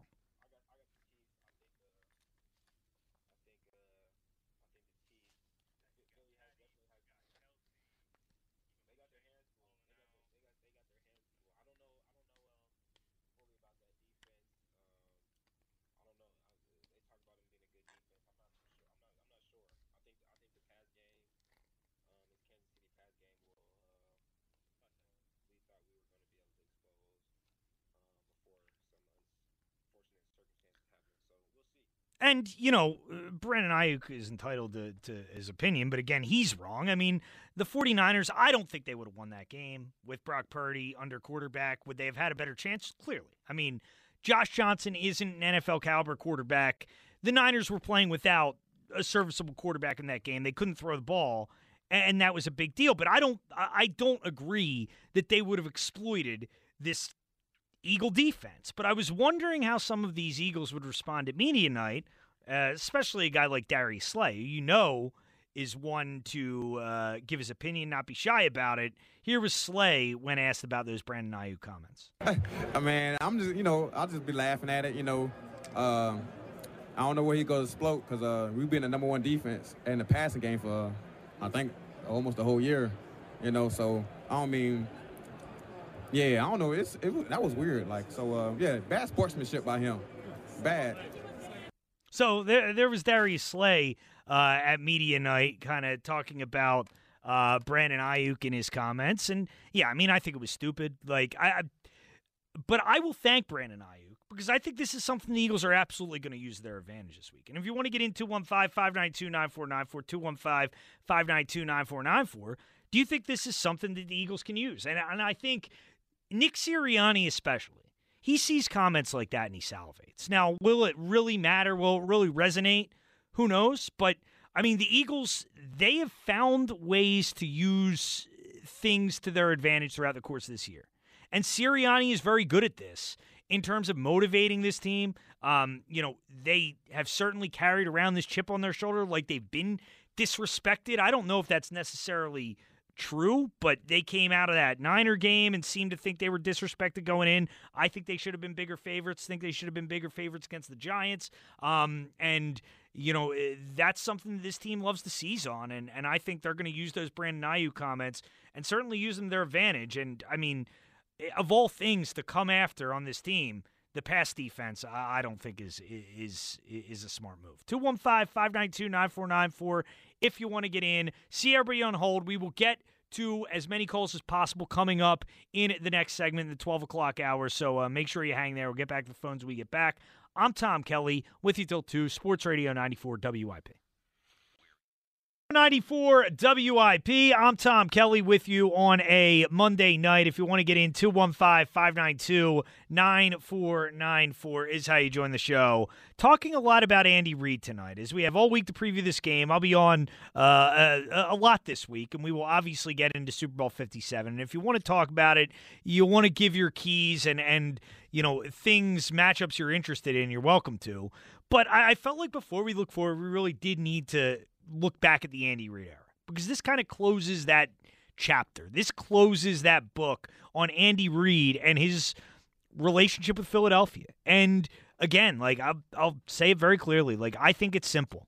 Andy Reid is one of the most consequential figures in the history of this city, and Andy Reid deserves the respect and admiration of every Philadelphia fan and every Eagles fan. I mean, with what he did here, what he taught this organization, the way he showed this organization how to win.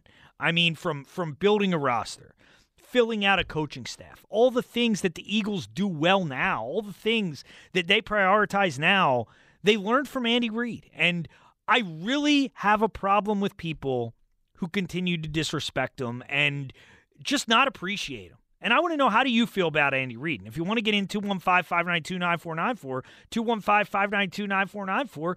And tonight has been a reminder that he might be the most polarizing personality in the history of this city. I mean, there's something about that era, because you look at Andy, you look at Donovan, they might be the two most polarizing people to ever come through this city. I mean, it's 2023, and obviously newsworthy right now. Eagles playing the Super Bowl this week. But still, I mean, Andy Reid elicits on one side or the other such an intense feeling from people. I don't understand how those feelings can be negative, and I'd love to get your take if you want to get in, but still, he elicits those kind of feelings from people, and whether it's positive or negative, everybody in Philadelphia has a strong opinion on Andy Reid. I think he's one of the greatest coaches in the history of the city. I think he's done more for his organization than any coach in this city, certainly in recent memory, has. 215-592-9494 if you want to get in. And with that, Nick Earnshaw has departed for the evening. Thank you to Nick for producing the first 2 hours of the show. Buzz Wilson now takes over for the next 2 hours. Now, Buzz, I know you're a younger guy as well. You're a little older than Nick. How do you feel about Andy Reid? What do you think when Andy Reid's name comes up? Yeah, we've discussed this before on the air. Andy Reid was the coach of my childhood. From my earliest sports memories, the first, games I ever remember watching in any sport was I think I told you this once and I made you feel old, was the 2003 NFC Championship against the Panthers. And the first real team I remember I was in first grade when the Eagles went to the Super Bowl in 2004. And Andy Reid and Donovan were the guys I grew up idolizing. I had my Donovan jersey, of course, had a Doc jersey. Got into TO, and then he quickly left, all that stuff. But those early Eagles teams were my most impressionable years. And of course, it ended poorly. And I was ready for him. He coached, by the way, all the way to my freshman year in high school. So for my entire sports fandom life into teenage years, Andy Reid was my coach. And I know that's very similar to how you feel, obviously having been a little older during those seasons. But I really liked Andy Reid. I was ready. I was kind of sick of him by the end. I think it was everybody knew it was time to go. Everyone knew it was time to go.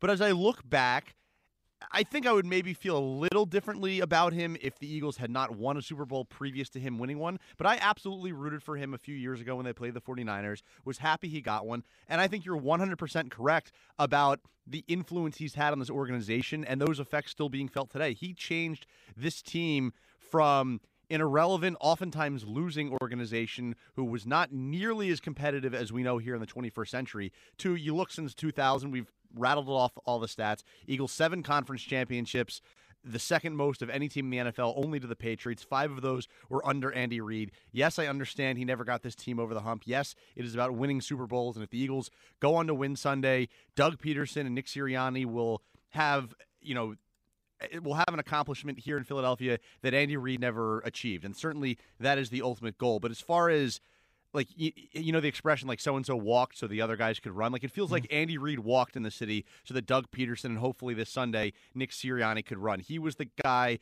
who got bloody going through the door and turned, frankly, the direction of this organization around to one of the most competitive and one of the most successful organizations in professional sports in my lifetime and since the year 2000. Yeah, no doubt about it. And if you want to get into 215-592-9494, and I think that's a good way to put it. I mean, there is no Super Bowl 52 without Andy Reid. I truly believe that. I don't think the Eagles are in the Super Bowl today without Andy Reid. And you could say, Nick Sirianni, he has no connection to Andy Reid. Andy fired him in Kansas City. But it's the way the organization runs. It's the fact and how I just read it in an article by Chris Franklin of NJ.com on Monday as far as how much Howie credits Andy with what he learned and the fact that Andy was willing to take this inexperienced kid who was working in the front office basically as an intern under his wing and help teach him the game of football and teach him how to do things in the NFL. He showed this organization how to win. He showed how to build a culture. He showed how to build a coaching staff. And for that reason, I have a real problem with people who disrespect him. And I have a real problem with people who refuse to acknowledge what he meant to this organization and how much he's done for this organization in this city. 215-592-9494. Let's go back to the phones. Go to Mike in South Philly. What's happening, Mike? Hey, how's it going, Tom? Good, man. What's up? Yeah, I was fine with Andy Reid. I have no ill will toward him. I like Andy Reid. But I hope on Sunday that we smoke him. No doubt about that. I mean, I'm certainly not rooting for him on Sunday, Mike. I'm actually kind of surprised at how little I care about the Andy Reid angle for this game. Honestly, in 2017, I wanted to beat Belichick more than I want to beat Andy Reid this year. To me, it's not even I really don't even really care about it that much going into the game. I'm more interested in Patrick Mahomes and seeing how the Eagles look going up against the best quarterback in the sport. Yeah, I think when you look at Andy, Mike, I look at it the same way. I hold no ill will toward Andy, obviously. My joy wouldn't come from beating him. I just think it's really interesting when you look at, what he's done here and the fact he's facing the Eagles in the Super Bowl. It's something that seemed like it would never happen. It seemed like it would be too crazy to actually come about. So I've been listening to the talk over the last few days, and there's been kind of debate. Some of the hosts have been debating are the fans overconfident? Should we be this confident? Or are we not giving the Chiefs enough respect? Stuff like that. I don't think the game's going to be a blowout. I am confident the Eagles are going to win the game, but I definitely think it'll be a difficult challenge. I mean, you're going up against a Hall of Fame coach. You're going up against a great team, the best quarterback. So it'll definitely be a challenge. So I spent the last couple of days. The bye week's boring, to be honest. So you try to either get your mind off of it or overanalyze, depending on the day. And, the last couple of days I was trying to think of if there, think of things that, maybe would concern me for this game, considering that I'm confident. And honestly, what concerns me most, if I had to pick a couple of things, would be I don't think Jalen Hurts played particularly well against the Niners. He has to play better than he did in that game for the Eagles to beat the Chiefs. Now, it certainly helped the Eagles that the Niners lost their starting quarterback, and then they leaned on the run game. But he had one of his worst passing performances in a while in that game. His passes were off. And I'm not even talking about, that one overthrow to A.J. Brown. I'm not even talking about that pass. There were some of the passes that he completed that that were bad passes. Like, remember the one A.J. Brown pass where he had to pick it off almost off the dirt?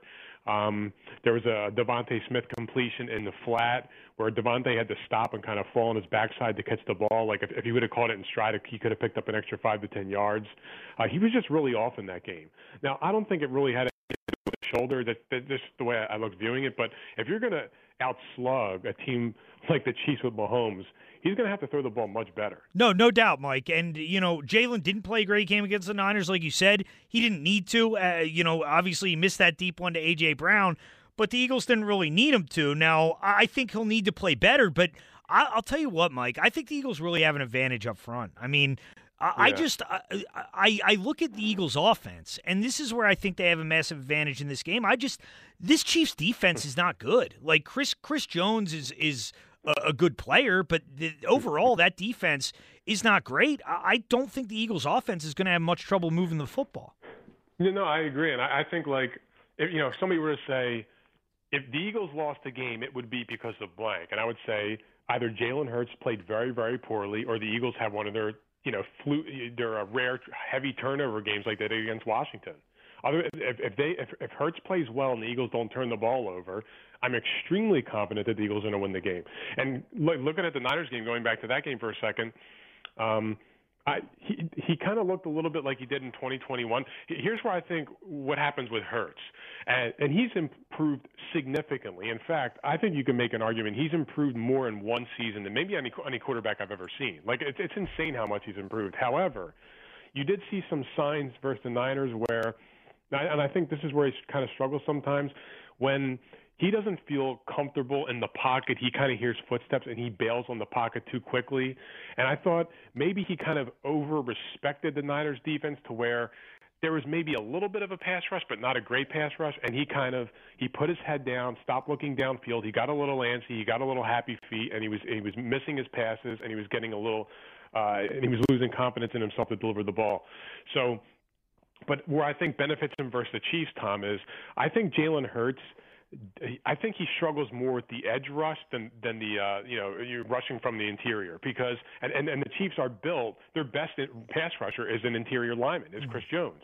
But the thing that's great about Hurts is if the Eagles tackles can keep the Chiefs edge rushers protected, then Jalen Hurts has the athletic ability to escape outside or on the edge, and that's where he likes running. But if you keep him bottled up in the pocket, that's where I think he struggles. But I think the Eagles will be able to protect on the edge. Like, that's where the Eagles' best part of their line is. Right, yeah, Mike, and I appreciate the call, and I think that's a good point, because you did see that in the 49er game a little bit, where, when Jalen is hemmed into the pocket and he can't escape to the outside, that is kind of where, I wouldn't even say he gets into trouble, but maybe where he gets a little uncomfortable.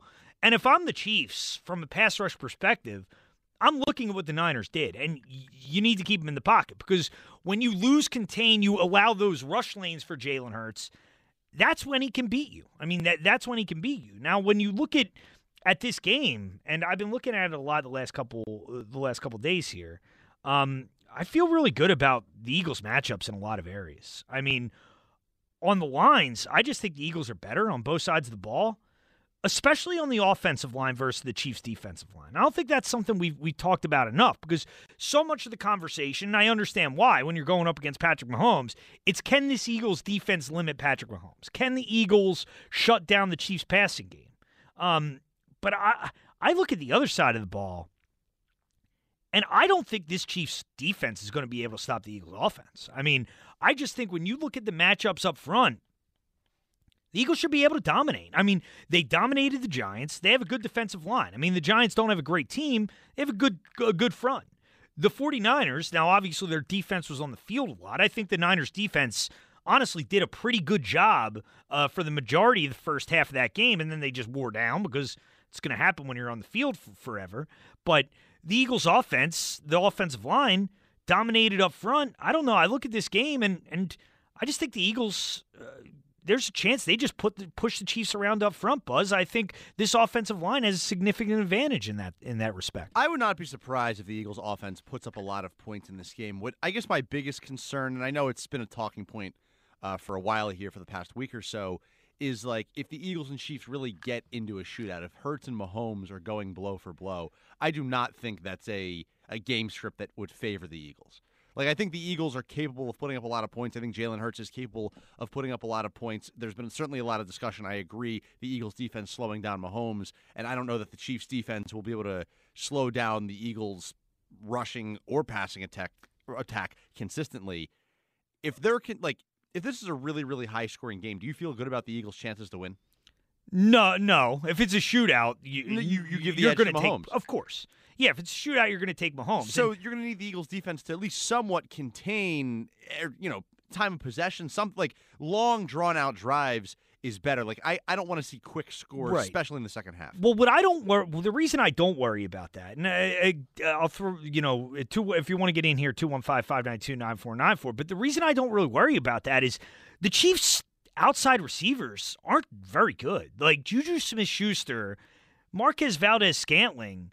They're not great. And they're out Hardman in the game, yeah. I feel like this is, and the Chiefs have kind of gotten by without him, but I think this is the kind of game that's really going to highlight, they do miss Tyreek Hill more. And the lack of offensive talent outside of Travis Kelce. I mean, you look at it from a man-to-man standpoint here. I mean, Darius Slay and James Bradbury should be able to take the outside receivers out of the game. Like, you would expect the Eagles' corners more often than not would win that matchup. And this is where Avonte Maddox's health is so important because I think Avonte Maddox, C.J. Gardner-Johnson, they're going to be the guys charged with covering Travis Kelce. I mean, Travis Kelce is really the concern here. If anybody's going to beat you, it is going to be Travis Kelce, and the Eagles, they need to make sure they take him away. Desperately need to make sure they take Kelce away in this game. It's really, really interesting because you look at these two teams matchup-wise, and I think just about everyone agrees that the Eagles roster top to bottom, talent-wise, is significantly better than the Chiefs. They're a lot deeper at most positions.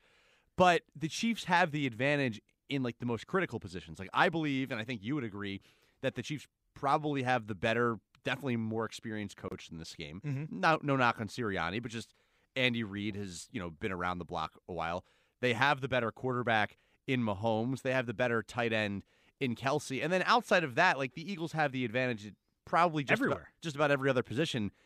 So the question is, what's more important, having the advantage at coach and quarterback or the advantage at, the rest of the roster? Yeah, and I want to throw this out to the audience because we've talked about overconfidence a lot, and people are extremely confident. And I was on last night, talked about it a lot in terms of, it's almost disconcerting how confident people are going into this game because it's just typically not the way we feel going into a huge game. You usually have some sort of concern, and I'm not sensing a lot of concern.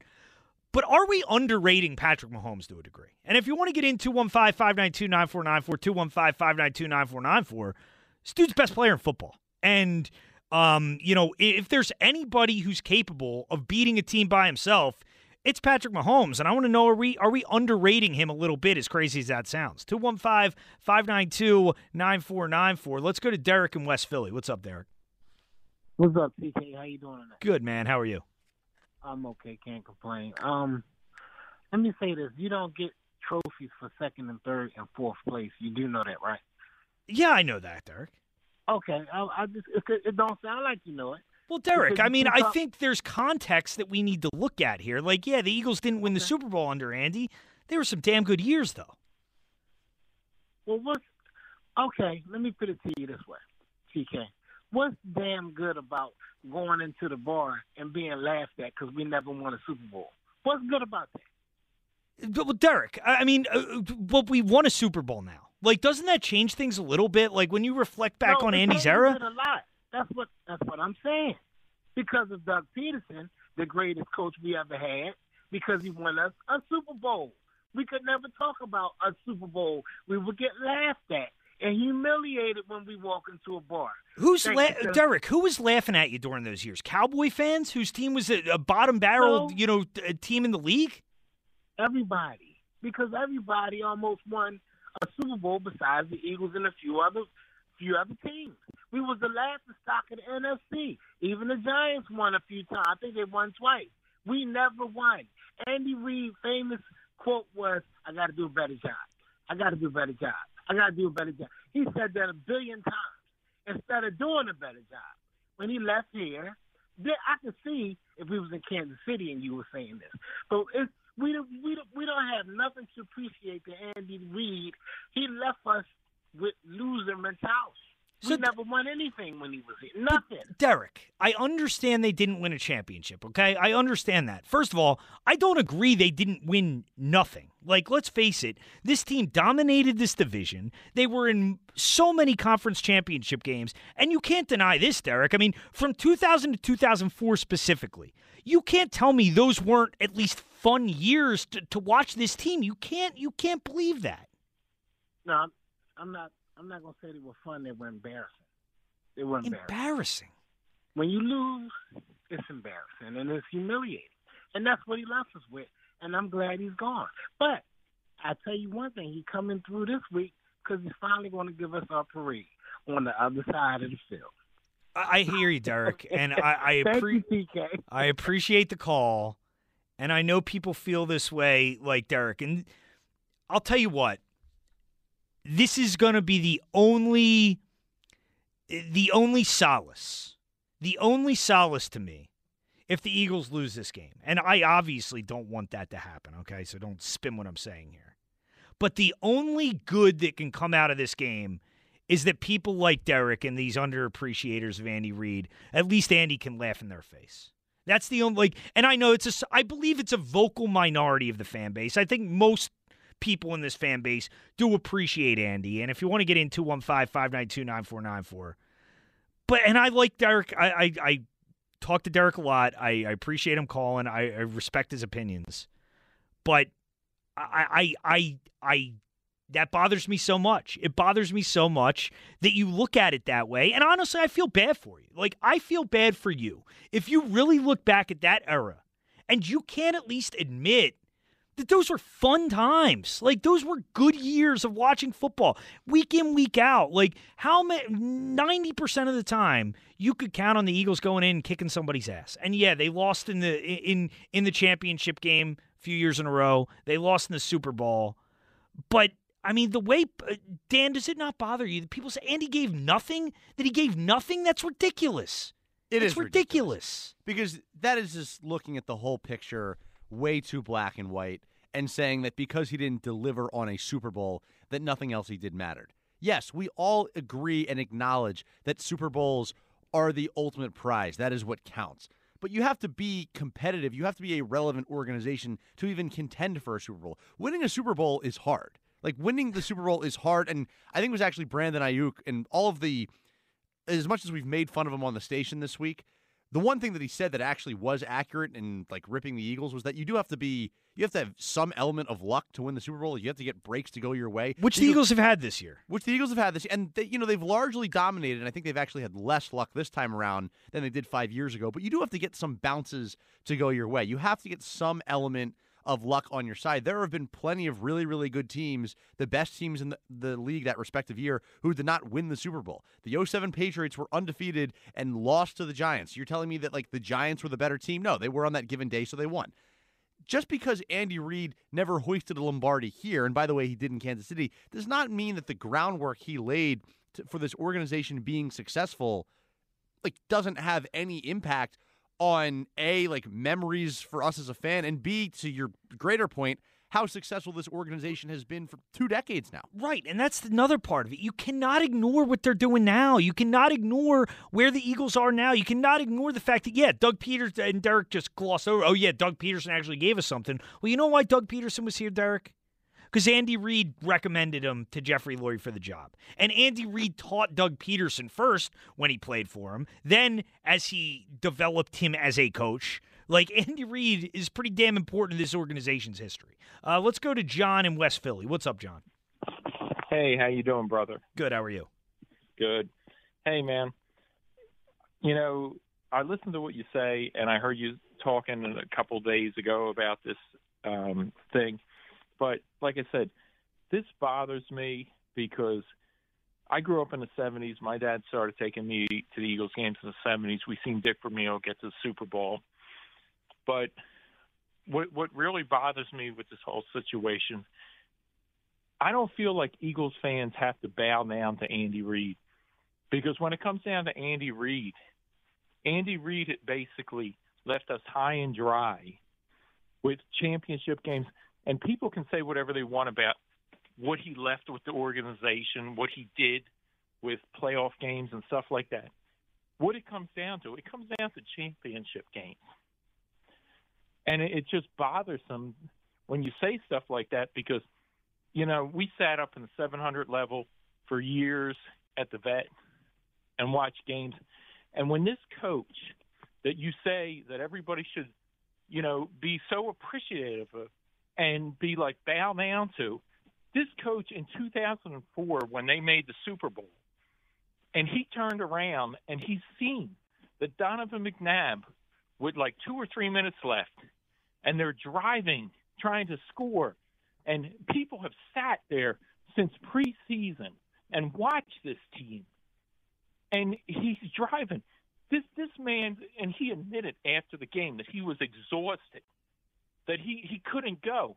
Andy Reid sat there and watched this guy drive down the field, and even Bill Belichick was mic'd up in that Super Bowl and said, does Andy Reid know do they know that basically the time's running off the clock, we have the lead? And people are screaming, move. And Donovan McNabb just trots up like it's a preseason game. Yeah, John, Donovan was gassed in that game. Like, I don't know what you want. I don't know what you want Andy to do in that. What, you want him to pull Donovan out of the game?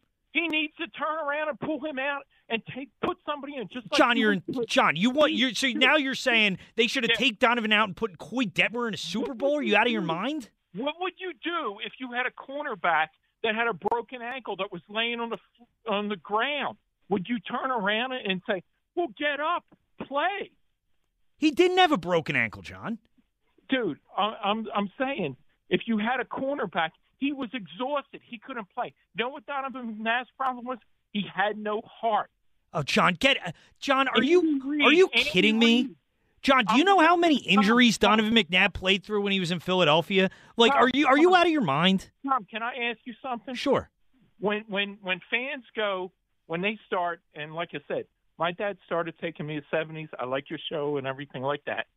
But my dad started taking me in the 70s. Well, John, how do you feel about Buddy Ryan? I'm just curious. To me, you love him, don't you? But no, Buddy Ryan was good, but Buddy Ryan couldn't get them to the championship. So, to me, I'm not wound up on Buddy Ryan.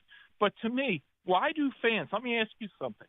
Why do fans go to these games? They don't go for the statistics. How many yards McNabb passed for, or how many wins that Andy Reid had. They basically go to see wins in the championships and Super Bowls. That's all we care about. We don't care about Andy Reid reaching the Hall of Fame.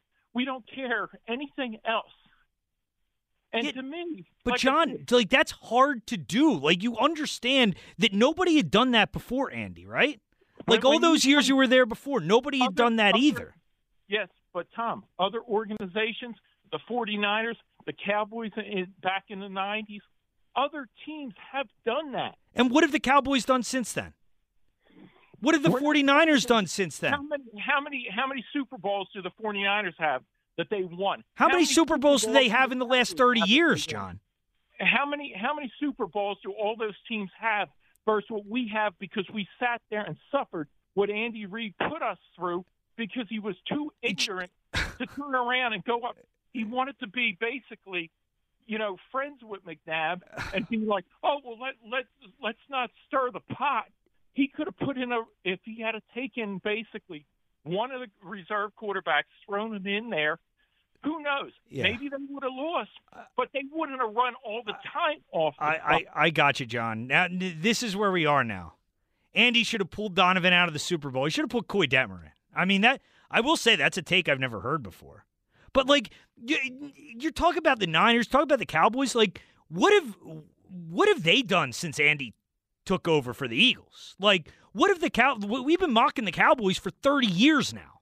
Like, if you want to go back, and I think John's might be stuck in the 90s or something, like, what the hell have the Cowboys accomplished since Andy Reid came here? And you know what? A big part of that is because Andy Reid beat them up for years. Andy Reid dominated the Cowboys.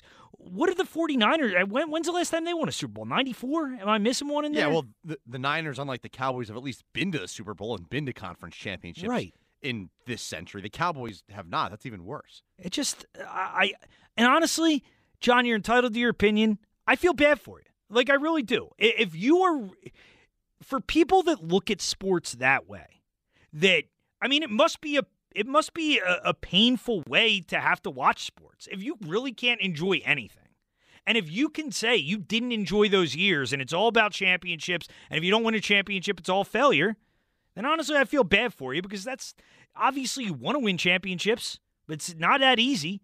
And, if you can't enjoy the ride and you can't at least enjoy the great seasons that the Eagles had under Andy Reid, then honestly, I kind of feel bad for you. Benching Donovan in the Super Bowl is one hell of a take that I have never heard in my life. I've never heard it. I mean, Donovan was gassed. We all know he was not in great shape. How do you think that would have went over in the locker room if they benched Donovan McNabb? Yeah. You know what? The quarterback of the number 1 seed who got them there. Yeah, that's a great point. Next time I see Ike, I'll run that by him. If they benched 5, what would your reaction have been? Yeah, I don't think the players would have supported that move. I think Andy would have been dealing with a mutiny had he benched Donovan and put Coy Detmer in the fourth quarter. He might have been the president of the Terrell Owens fan club after that, but that's about it. Yeah, but knowing how Donovan's career has gone, unfortunately, Coy Detmer probably would have come and win the game. I mean, the fact that Foles won a Super Bowl, Jalen Hurts might win a Super Bowl Sunday. Could you imagine WIP the day after? Like, Alabama won a national championship with Hurts getting benched and Tua coming into the game, right?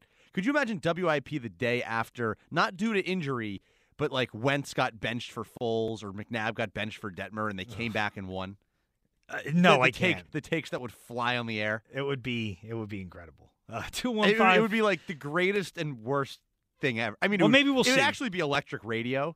Maybe we'll see. Well, maybe we'll see. I mean, if Jalen Hurts goes out on Sunday, Minshew wins, then the talks will start. Gardner Minshew be the starter? It would obviously be the greatest thing ever because they've won the Super Bowl, and it would be an electric day for radio. But I'm not sure we'd be able to physically handle it. I don't know anyone's prepared to do a show like that. I don't need another quarterback controversy after Super Bowl. Just give us a nice victory. Jalen plays well.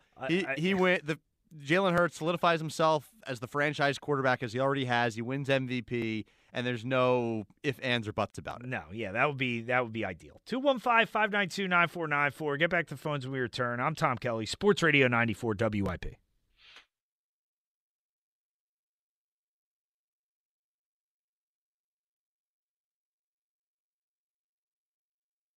Sports Radio 94 WIP. I'm Tom Kelly with you on a Monday night. If you want to get in, 215-592-9494. Obviously talking a lot of Andy Reid, but we have been talking about Super Bowl opening night. If anybody wants to chime in on that, if you saw anything interesting from it, talk about that a little earlier. Dan, what do you think about opening night? You a fan of all the festivities? I think it's fun. I mean, it's cool. It's ultimately, just a lot of nonsense. Not a lot of nonsense, but I think it's cool when I think it's a good change up to what we see during the year. As someone, yourself, me, we work here in this industry and we cut up a lot of press conferences during the year and you hear a lot of the same stuff. Like anyone who's really married to watching these press conferences knows you get a lot of cliches from Jalen, rents due every day or hard work or a coach's kid, whatever. Or you get Nick Sirianni just kind of giving the company line. And so I do have a sense of appreciation for it because it's different from the usual press conferences we've seen all season long. Like, at least they're showing a little bit of personality. Is a lot of it fluff? Yes, of course it is. But would you rather just more of the same? Well, no. Well, I just hate, and I'm not, trust me. I mean, I'm not in doing what I do. I'm not a protector of journalism. I'm not a journalist. No. I would like to clarify. This is different from journalism. But I mean, we go through a lot of the press conferences looking for sound for our shows. Don't you, as someone who's watched countless hours of press conferences, just hear the same thing over and over again? At least this is a little different.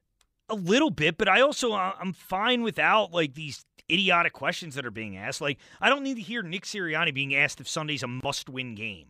Okay, like I don't need. Obviously, that's a bad question, regardless of when it's asked. Did you hear the one of somebody basically say it was more of a statement to Jalen Hurts? Oh, I didn't think you were very good. I didn't think you were going to be able to get the Eagles to the Super Bowl. Jalen just is like, all right, cool. Like I don't need to do with that, and I could do without the kids too. I know you're not a fan. Earlier. Yeah, you're not a fan Maybe of the. I'm not a fan of the children. I feel like that it needs to be a little more professional. I could get on board with a little bit more professional. I mean, more so. Like, I don't mind. It's cheesy and corny, and I'm not, like, a huge sucker for it or anything. But I don't mind. Like, I'm going through the best of opening night here on YouTube. Like, Zach Pascal's doing an Eagles chant. They're asking guys about cheesesteaks and stuff like that. But, like, at least you get a little bit of back and forth. Some guys aren't going to be into it, and it's the responsibility of the journalists to know that a guy like Brandon Graham or Darius Slay is going to have more fun with that than Jalen Hurts. That's not a Jalen Hurts question. True. Or the Kelceys. I know we were talking a little bit in the break, and we'll get to it more, that this Kelce story has already been overblown from a national perspective, but it is a human interest story. It was kind of cool to see Donna Kelce up there with, Travis and Jason. I think some of it's good. How about that? Fair enough. 215-592-9494. Also talking about Andy Reid and your feelings on Andy Reid. I mean, start of the week. Obviously, we're going to get into the game as the week goes on here. But I wanted to get people's thoughts on Andy as, this Super Bowl gets underway, the week gets underway, and the Eagles kind of wrap up this chapter with Andy Reid talking about that as well. Let's go to Chuck in Mount Airy. What's up, Chuck? Hey, man. What's going on, Tom Kelly? How's it going, Chuck? Man, listen, I didn't call up to throw any bouquets at Andy Reid. Andy Reid's a loser, okay?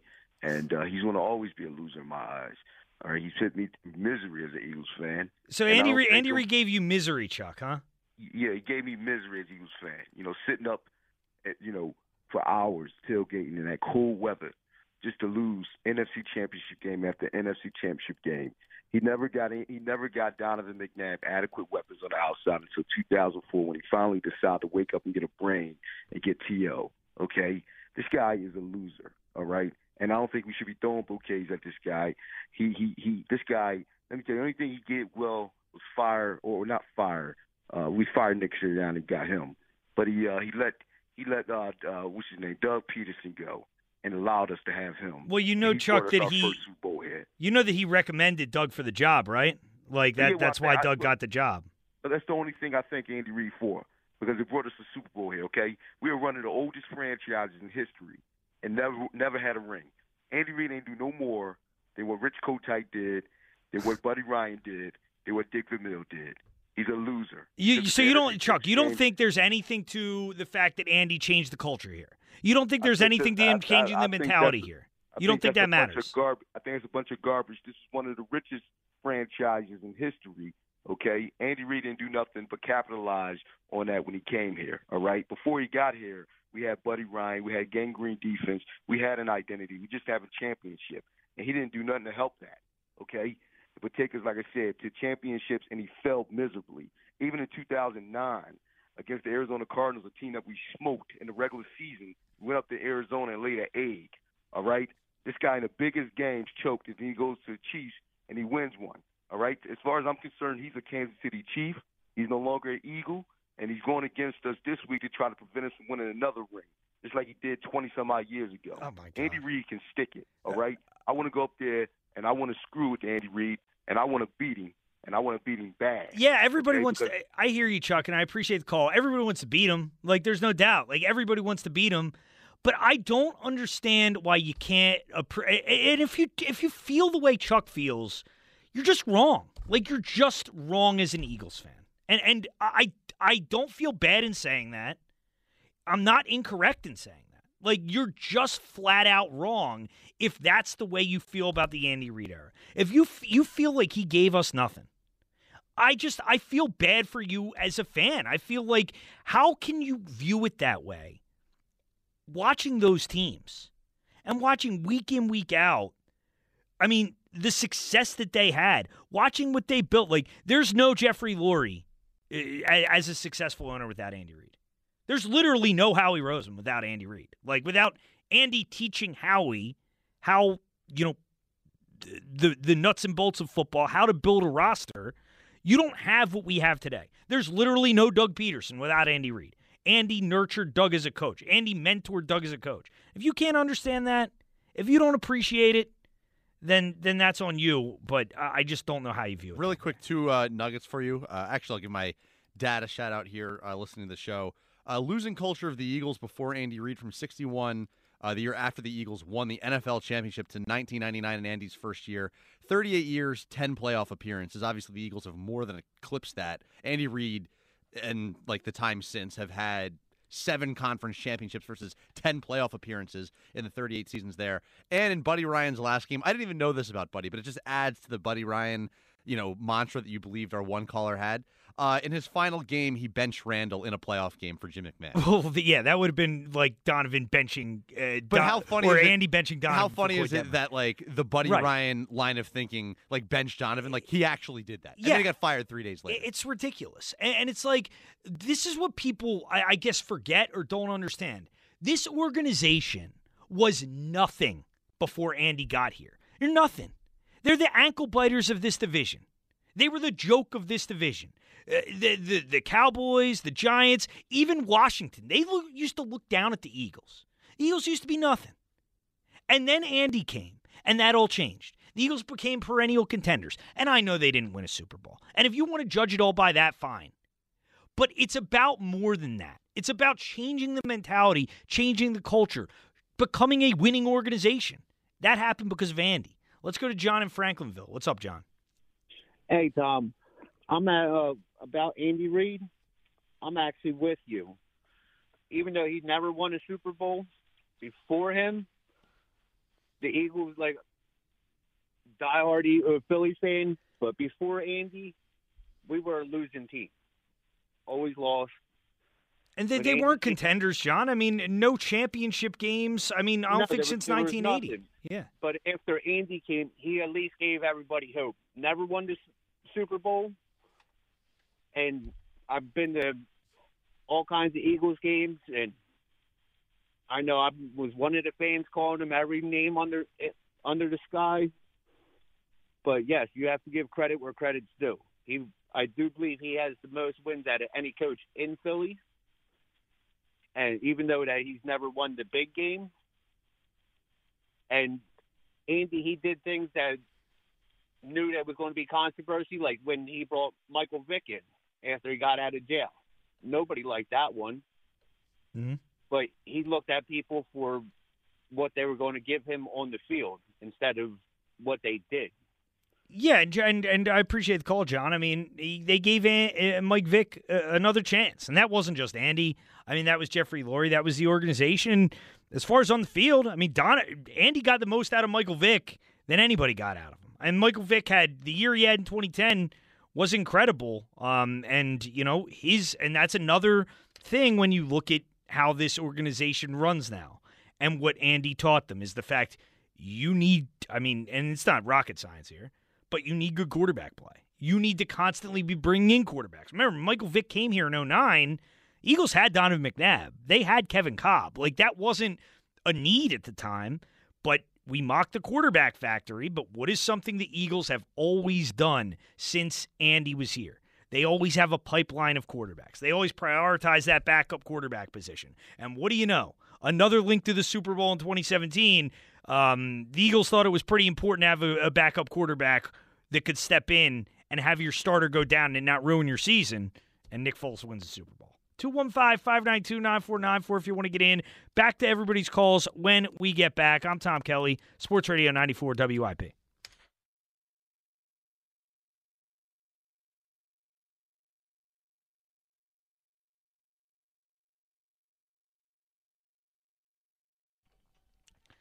Sports Radio 94 WIP. I'm Tom Kelly with you on a Monday night. If you want to get in, 215-592-9494 is how you join the show.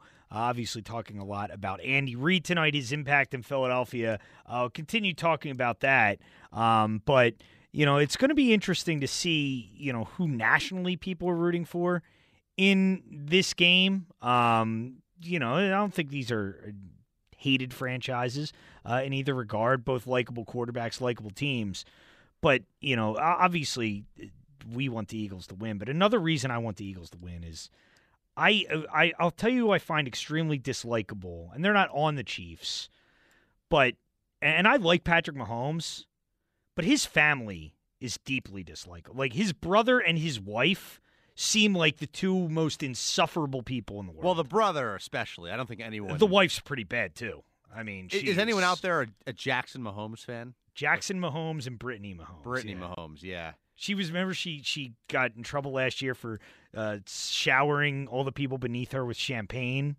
Yeah, that wasn't allowed, or it's just like you don't do that. Yeah, typically. But yeah, his family's a little extra, which is kind of like annoying because he seems like a pretty genuinely nice guy. Yeah, I'm not a fan of the Mahomes family though. I'm not a fan. So you're rooting against the Mahomes family, not so much Patrick. I mean, himself. obviously, I'm wondering if that affects nationally people who don't have rooting interest in this game. I think from a national perspective, like if I wasn't a fan of one of these two teams, you just root for like a close competitive game. I don't know if you have a specific team that you're necessarily pulling for. Right. It doesn't seem like that kind of match. It doesn't seem like that. It's not a Brady or Belichick year. It's not like the Dallas Cowboys. Like, it's two franchises that have been good, and I don't think anyone has like national. I mean, there's some national hatred towards the Eagles just because we're like loud and obnoxious, I guess, but right. So what? I don't think anyone's like rooting for the Chiefs because of that for the most part. Right. So if you want to get in, 215-592-9494. If you want to talk about the game, we'll obviously talk more about the X's and O's coming up throughout the course of the week here. But your feelings on it, I feel pretty confident in the Eagles right now. And it's because of the way they've dominated up front in the playoffs, the way they've dominated all year. I mean, this team is 16-1 with Jalen Hurts at quarterback. We should feel confident, and I don't think it's overconfidence. I think it's warranted. Let's go back to the phones. Go to Jim in Boston. What's up, Jim? Hey, guys. Listen, I'm just calling in not necessarily to engage in argument, but just to agree on the Andy Reid discussion. Like, guy's a GOAT. He has absolutely formed the team that we have become today. My only comment is, like, when we talk about the pre-Andy Reid era, we're ignoring a lot of wins under Randall Cunningham under a lot of different coaches, right? And to me, Randall Cunningham brought me to this team. So I think that's an important thing to recognize. And I'll leave it to you guys. Yeah, no, I hear you, Jim, and I appreciate the call. And yeah, I mean, the Eagles have had some success before Andy, but the thing is they were never perennial contenders. Like, even with Randall and Randall Cunningham, I don't blame him. I mean, unfortunately, he had a dope for a head coach who didn't care about offense. Like, that would have helped if they had a coach who prioritized both sides of the ball. And again, like, this is something that really strikes a nerve personally with me. And I've talked about it a lot, and it's a segment of Eagles fans that, because a lot of the same people that dislike Andy so strongly are the same ones that, like, idolize Buddy Ryan. And that just doesn't make sense to me. Like, that doesn't compute to me if, on one hand, it's all about winning championships. Andy didn't win championships, so he's a loser. He's nothing here. But on the other hand, Buddy Ryan, you idolize that era of Eagles football. They didn't win a playoff game. So, I don't really understand that logic. And I think that's the way at least a segment of the fan base feels toward both those guys. Let's go to Jim in the Northeast. What's up, Jim? Hey, how are you? Yes, I agree with you about Andy Reid. We are where we are today because of him. And does Chuck and John understand how many coaches in the history of football has won more than one Super Bowl or any? I mean, there's a few or teams like the Steelers, 5. What was New England won 7, whatever. But how many coaches, great coaches, won one even? And won more than one. Like, for instance, how many did John Madden win? Yeah, not many, Jim. I mean, that's the thing. Like, I love how now it's – and I think this is part of people being a little jaded that the Eagles have won one and they're back in another one. Yes, and but winning the Super winning the Super Bowl's not easy to do. Right, and we might be getting spoiled because now we could win our second one, but we don't look at Andy Reid. Because of Andy Reid, we're going to maybe be in our second Super Bowl. And how many coaches around football has he groomed? People forget about that. That's another thing, Jim. I mean, you look at his impact on the league. I mean, it's insane. I mean, the coaches from his coaching tree, whether it's McDermott or Doug, and we could go on for forever here naming the coaches, but it's incredible. Right. Okay. Take coaches like Don Shula. How many Super Bowls did he win? Okay, what, won one, I think, or whatever. How many did Madden win? I think he won none. He was a great coach, right? Like Chuck Knowles, yes, he won some. Bill Cowher, but you could count them on just about one hand. So, and Andy Reid's a Hall of Famer, and how many coaches before him and the Eagles are going to go to the Hall of Fame? Okay, so I mean, it's just a hatred. I don't understand why they hate him. And they say, he wasn't talkative. He didn't want to answer questions. Who gives a damn? Look, he was a winner, and now John and Chuck and them are getting spoiled because we might win our second one. And what happens if Sirianni goes into a streak for a couple years where we don't win? Will they say they should boot him out of town even if he wins one? Well, so, anyway. Yeah, no, I hear you, Jim, and I appreciate the call. And, yeah, I mean, it's cyclical, and it was time for Doug to go. I mean, Doug won one, but, hey, the Eagles, Jeffrey Lurie and Howie, they made the right decision, obviously. They knew they needed to make a change. They made a change. Just because you win one doesn't guarantee you a job forever or anything like that. But, I mean, what Andy accomplished here was significant, and it wasn't just the years he was here. Like, it's everything since then as well that I think he's had a significant impact on. And that's why it strikes such a nerve with me when people refuse to acknowledge that and refuse to appreciate it. Like, that's what bothers me so much. If you are one of these people who just thinks, it's all about Super Bowls, then fine. But it's the disrespect. It's that he did nothing for us. It's the idea that he sabotaged all these teams and that he did blow it single-handedly in these moments. No, that team, those teams won as a team. They lost as a team. They were great teams that didn't win a Super Bowl. They're not the only ones. There are a lot of great teams that don't win Super Bowls. I mean, look at the last few years. I think you look at a team like the 49ers now. They're in a very similar situation. Like, I think that's a tremendous team. I think Kyle Shanahan's a great coach. I mean, have they won in the big spots? No. I mean, they've gotten 2 championship games the last 2 years, lost them, lost the Super Bowl to Andy in Super Bowl 54. There are a lot of great teams that get close but don't win at all. That doesn't mean you're a failure. It just means it's really damn hard to finish the job. 215-592-9494 if you want to get in. 215-592-9494. Get to everybody when we return and reset the table on the things we're talking about tonight. I'm Tom Kelly, Sports Radio 94 WIP. Sports Radio 94 WIP. I'm Tom Kelly with you on a Monday night. If you want to get in, 215-592-9494 is how you join the show. Turn things over to Ricky Ricardo tonight at 2 a.m. Ricky will come to you. Where is Ricky at right now? It's always a game we like to play at WIP. Where is Ricky at right now? Is he at his home in Florida tonight, Dan? Or is he in Arizona? No, Ricky Ricardo is at his home in Florida for tonight's show. Last I spoke to him, the plan is he will be taking off from Orlando International Airport to Phoenix on Thursday. And I know we're going to have to get this to this in the crossover. His plan is to return to Fly Day in the wee hours of Monday morning. He has a flight scheduled for late Sunday night after the game.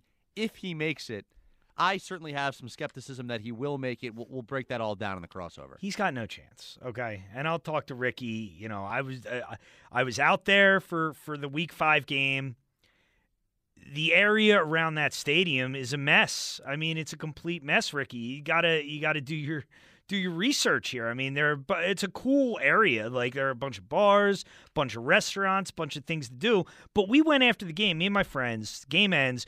We watched an entire Mets-Padres playoff game before we could get an Uber out of there.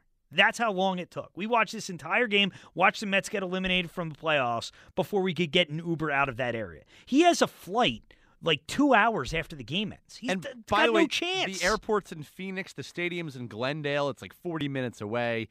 Yeah, I don't know why he doesn't just try and go out Monday morning. Again, we'll break this all down during the crossover. Yes, but Ricky Ricardo will be boots on the ground calling the game for the Eagles Spanish radio call on Sunday. So, yeah, he takes off on Thursday. So tonight's show from his residence in Florida. All right, so we'll talk to Rick a little later on, hand things off to him. 215-592-9494 if you want to get in. But, talking about the game Sunday and whether we're underestimating Patrick Mahomes, I mean, a lot of confidence. And I think Eagles fans should be confident. I feel really good about this game. It's almost disconcerting how good I feel about this game. But, are we underrating Patrick Mahomes a little bit? Because this guy's really damn good, and we've seen him will himself and will that team to win games in the past. Are we underrating him a little bit? He's the best quarterback in football. I think he's the best player in football. Might, be the best player of this generation, certainly since he came into the league. I think he's been the most valuable player in football. And, are we underrating him a little bit? Talking about that. And the other big topic tonight, we've been talking about all night, the legacy of Andy Reid. And do you appreciate Andy Reid? And do you view his tenure here as a success? I do. And I know this team didn't win a Super Bowl.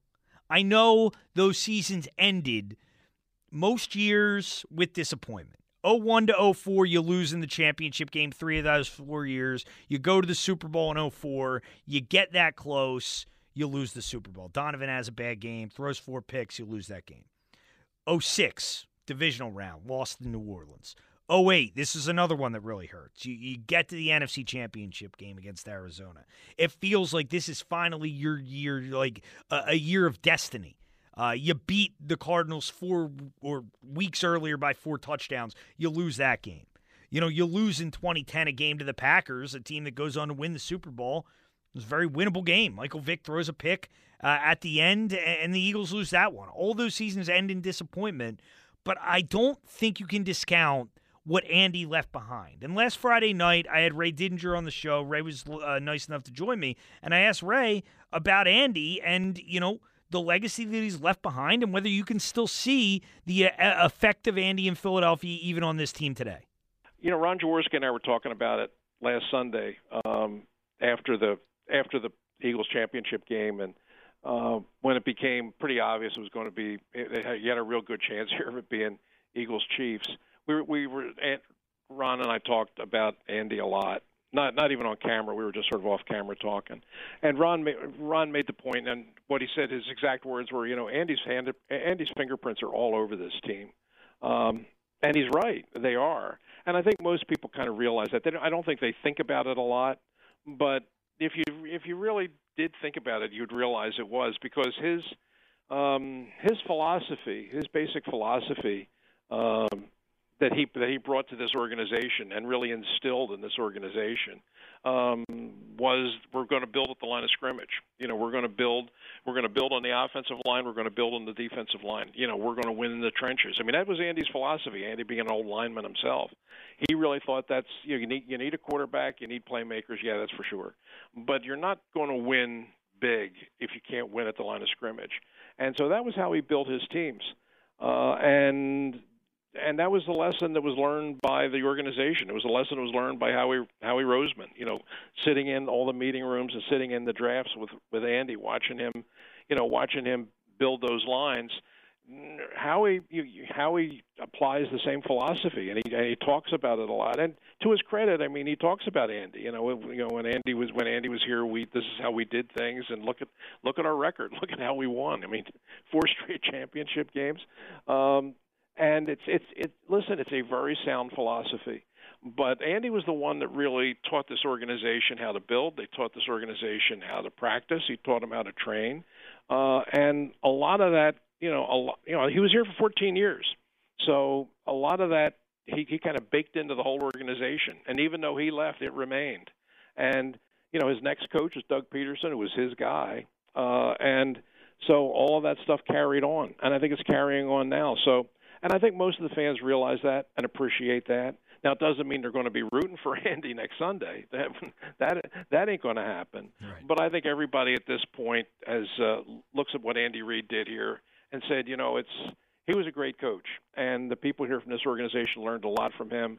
And the fact that his way of doing things is still going on is probably a very healthy thing for this organization. And, that's the way I see it as well, is that Andy taught this organization and the decision makers in this organization, whether it's Howie, whether it's Lurie, you wonder why the Eagles, one of the traits about this organization, even after Andy, why are they so good at hiring coaches? It's because they know what to look for in a coach. Like, Andy showed them what characteristics you're looking for in a coach. Even a guy like Chip, I mean, yeah, it went bad in the end. Chip was a good hire in the short term. Like, the first 2 years of Chip, double-digit wins both those seasons. Obviously, Doug was a good hire. You go to the playoffs 3 out of the first 4 years, you win a Super Bowl year 2. Nick Sirianni, who nobody even interviewed aside from the Eagles. And, you know, as people have mocked the Eagles' interview process, why are they interviewing people for 6, 7, 8 hours? Well, this is why. Like, you vet them. You try to understand what they're going to look like as a leader of a team, and a lot of the traits that the Eagles are looking for are a lot of the things that I'm sure Jeffrey Lurie saw in young Andy Reid back in 1999. 215-592-9494 if you want to get in. 215-592-9494. Let's go to John in Delaware. What's up, John? Hey, how you doing tonight? Good. How are you? Good. I've been listening to you guys extensively and, listened to a lot of people and the different things they said about Andy Reid. Now, I'm in my 50s, late 50s. So I've been watching football, Philadelphia football, for a long time. Been a fan since I was a little kid. I can say when Andy Reid came in and laid upon the foundation of what was laid before him, it was pretty much mostly positive. Like in 2001, he was named Executive Vice President of Football Operations. So apparently he was teaching them something and, became a class act. Now, over the course of his time here, I know, with the 214 games he, coached, he won 130, lost 93, and tied and won. Probably after the 2004 season, once we went to the Super Bowl and lost, it probably was time then he probably should have rolled.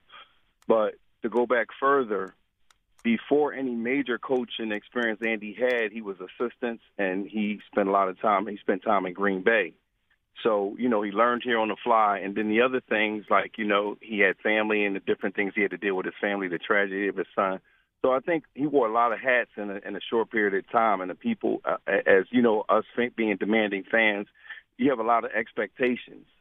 So, with that flatlining out in that time in 2004, that probably should have been the time after that season he should have gone on. Yeah, John, I would say there was certainly – a significant drop-off after 2004. Yeah. I mean, they were never they weren't the same kind of dominant force within the division again. And one of the crazy things is, I mean, even since the Eagles won in 03 and 04, nobody's won the division back-to-back years since then. So, I mean, it was kind of spotty after that, I'll agree. But even like 06 through 10, I mean, they made the playoffs 4 out of those 5 years. I mean, they made the championship game in 08. I would say, if anything – They should have made the change certainly a year earlier. Like after 2011 didn't go well, they should have made the change that year. Keeping Andy around for 2012, that was the mistake. Then I also just want to go like with this past, present, and future. Andy being our past, our present. Where we stand now with Coach Sirianni. I think people don't give Coach Sirianni enough credit on the how smart he is, how he looked and manages a game, what he schemes in his games. What he builds. Now, I'll say maybe outside of the inconsistency of the run game, just the things he's done in the last 2 games as in to protect Jalen and, letting him nurse that shoulder, he has showed some specific schemes that most teams won't be able to figure out. And then even this team being a lot more balanced to me, defense and offense-wise, this team to me is combination of what some of 17 lacked. And that offensive explosiveness that 17 had, this team has it all. Yeah. No doubt, John. Yeah, man, I appreciate the call. Yeah, this team's loaded. I mean, they're absolutely loaded. And that's what, and I was talking about this a little bit yesterday, the difference between this team and the 2017 team, because I don't think they're really comparable. It's weird because I feel like the confidence level, I feel like we had confidence going in 2017, but it was into Super Bowl 52 rather. But it was a different kind of confidence. you knew the Patriots were probably the better team, but it felt like there was a magical force on the Eagles side that year. It felt like a destiny type thing. I feel like, and I want to know if you agree with this, Dan, a similar kind of confidence, but this time it's nothing to do with destiny. It's just like, no, the Eagles are just better. Like, the Eagles are the better team. That's why they're going to win this game. It's funny. I think the difference between this Super Bowl and 5 years ago, and again, I know this has been discussed before, I think these, like, the way I view these games are entirely different. 5 years ago, it felt like a Hollywood movie script. Yes, there was confidence because it felt like we were invincible, but I think that was like everyone's heart talking. Like, I don't think logically X's and O's, most people outside of Philadelphia truly believed the Eagles would pull that kind of run off. I think there was a lot of, fan-driven analysis there that, of course, ended up coming true, but no one in their right mind believes that, especially Tom Brady throwing for over 500 yards in a game that was 41-33. We were talking earlier about the Eagles winning a possible shootout against Mahomes. Who thought Nick Foles would win a shootout with Tom Brady? I mean, seriously, it just didn't make a whole lot of sense logically. This time around, the Eagles are the favorites. They're not wearing underdog masks. We know what a Super Bowl win would mean to the city. We've seen it happen before. You're not going to see the same kind of stuff post-game if they win of, I was watching with my dad and my grandpa and this generational, lineup of fans who have never seen it happen. No, like, everyone who, for the most part, everyone watching this coming Sunday remembers 5 years ago and knows what this would mean. This is like kind of a transition to, like, there's an expectation outside of Philadelphia they would win. They're establishing themselves as one of the best teams in the sport over the last decade, over this century, if they win, because only a handful of teams have done it. I think it's entirely different. Get, like, used to being, like, it's, in one case they're David, in one case they're Goliath, in a sense. Like, get used to being the favorite and get used to having expectation of winning, not trying to come from behind. Yeah, and I think, there's certainly a level of confidence that's similar, but it's a different kind of confidence. Like last time, it did, because I was confident going in that game. I did think the Eagles were going to win that game,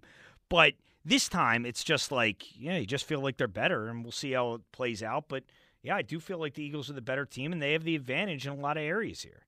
Let's go to Steve in Egg Harbor. What's up, Steve? Yeah, how you doing? I've been listening. I'll tell you, man. We're supposed to be some of the most intelligent sports fans in the country. Well, tonight's proven otherwise, in my opinion. I mean, let's go over Andy Reid. Since 1998, when he took over a three-win team, he's been to 10 conference championships in 25 years. 40%. There's only one coach that's been to more, and that's Belichick. And he had the greatest quarterback of all time. Okay? Number two, he's been to 4 Super Bowls, 16% in the last 25 years. I don't think anybody's been there more than him except Bill Belichick. And if you really want to make an analogy with Andy Reid, let's go back to 1975 when a man from UCLA came here from the College of UCLA, Dick Vermeil, and took over the same kind of 3-win team and took us to the Super Bowl and lost also, okay? Has anybody ever put down Dick Vermeil for what he accomplished? No. And as good as he was, he has not accomplished what Andy Reid has. We've been to 7 NFC championship games since Andy Reid got here. Nobody's been to any more than we have, which makes us probably the top organization in the NFC in the last 25 years, and Andy Reid has had a lot to do with that. Steve, it's bizarre because you look back, and I always bring up Buddy, but I think Vermeil is maybe even a better comparison because nobody has a bad word to say about Dick Vermeil, and I mean, They took over, I would say, similar situations. I know the situation with ownership was worse when Vermeil took it over, but Jeffrey Lurie, let's face it, we had no clue what kind of owner he was going to be when he hired Andy Reid, and I don't think Jeffrey Lurie ends up necessarily being this great owner if he doesn't make that correct hire. Exactly right. And like you said, and me and you talked about this last week when I said, the groundwork that he laid from the offensive and defensive lines is still here today. You still see it, and everybody's talked about it. He was, how he was back there, as everybody knows, as an intern, blah, blah, blah. And look what he's learned through Banner and Reid. And a lot of people don't give Banner the credit that he deserves, I think, back in the day, because that guy was a stoic individual that nobody really liked. But the one thing I can say about, and I'm a big Dick Vermeil fan, and I'll never forget what the Gridiron Bozo said, Lombardi, who I just can't stand. He said that when Dick Vermeil got nominated to the Hall of Fame, that it was a celebration of mediocrity. That guy, Dick Vermeil, took over three garbage teams, and took them places that they've never been to. Now, obviously, Kansas City now with Andy Reid has gone there. But he took St. Louis when they were a crappy team to the Super Bowl, and that guy won a Super Bowl. And Lombardi said it was a celebration of mediocrity when he got to the Hall of Fame. Yeah. And I'm sorry, man. Dick Vermeil is not mediocre. That guy is a great football coach who took three trashy organizations at the time and turned them into winners. Yeah. So, I mean, and like I said, Andy Reid, come on, man. I mean, anybody who can't celebrate what this man did to us, everybody says, oh, what did he give us? Well, what Andy Reid gave us was our respectability back as an organization when he took over, because we were a downtrodden team at the time when he took over. Yeah, no, I'm with you, Steve, and I appreciate the call. And I would say didn't even just give the respectability back, gave them respectability to begin with. I mean, it had been over two decades since that team was in a championship game before Andy got here. And, I mean, it just changed the complexion of everything. And I think we look back now, and now Andy's looked at as the lovable players coach.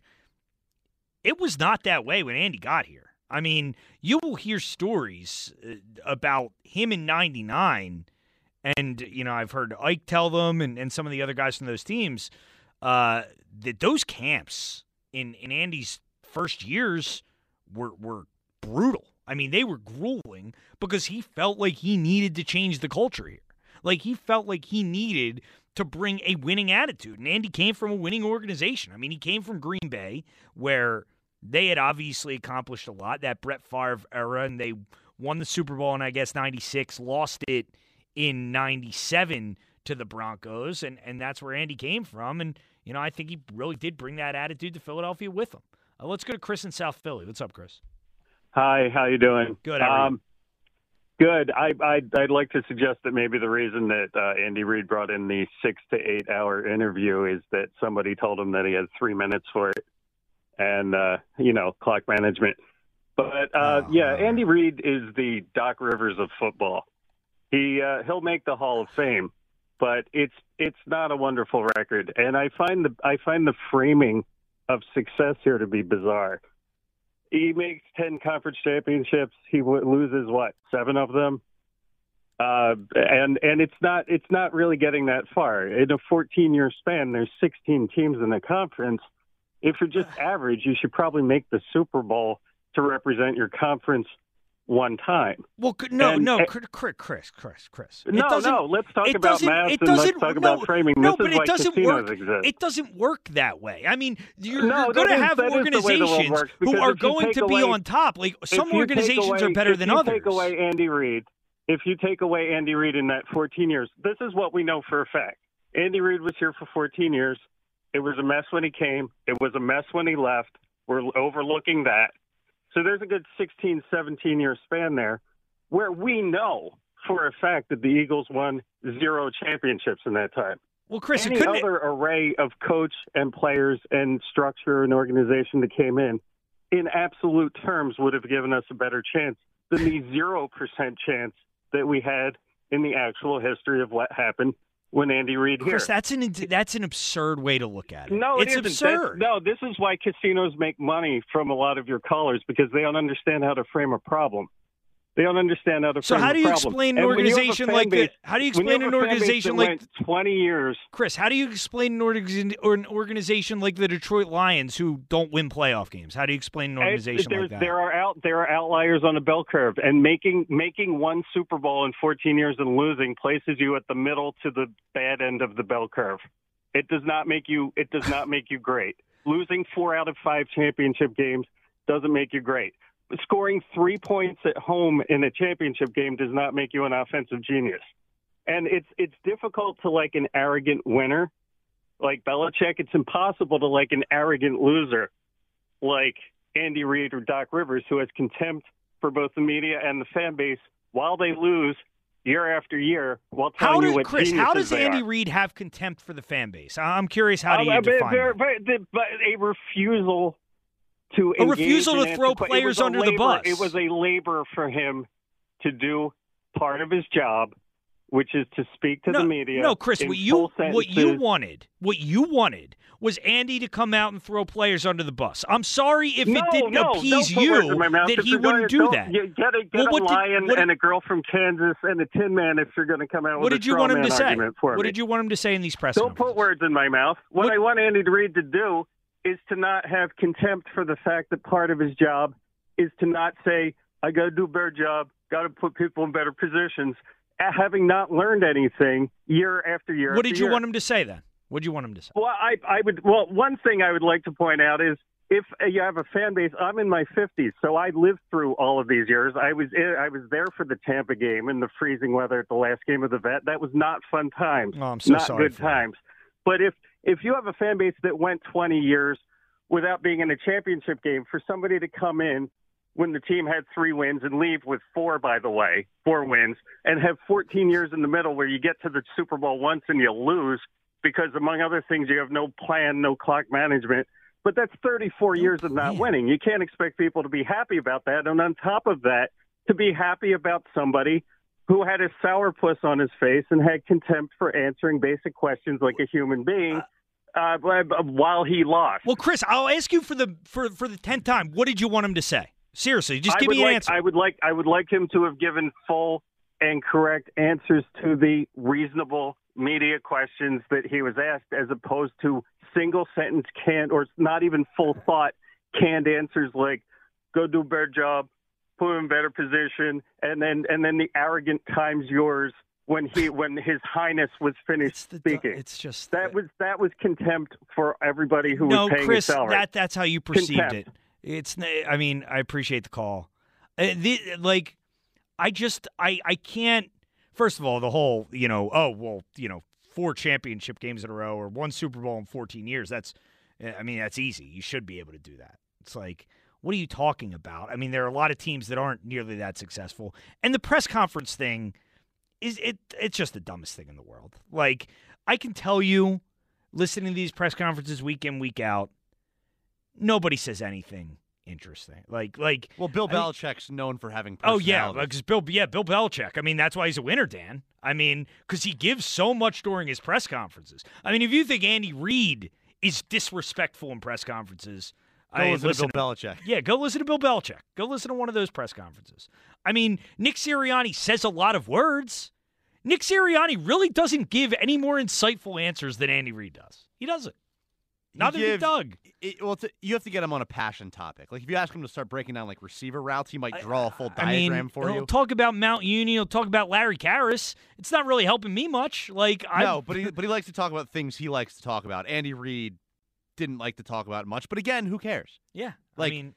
Your personality is what your personality is. You can't force that. And what people need to understand is what Andy did was protect his players. Like, that was the reason why he did that, and the players appreciated it. He wasn't going to go out to the media. He wasn't going to give people their pound of flesh like they wanted Andy could have come out after the Super Bowl and said, yeah, Donovan sucked. That's why we lost the game. And he wouldn't have been wrong. He would have been right in that instance. And I'm a huge Donovan fan. Donovan was awful in the Super Bowl. It's why the Eagles lost that game. But he didn't do that. And that's also a big part of the reason why he didn't lose his locker room.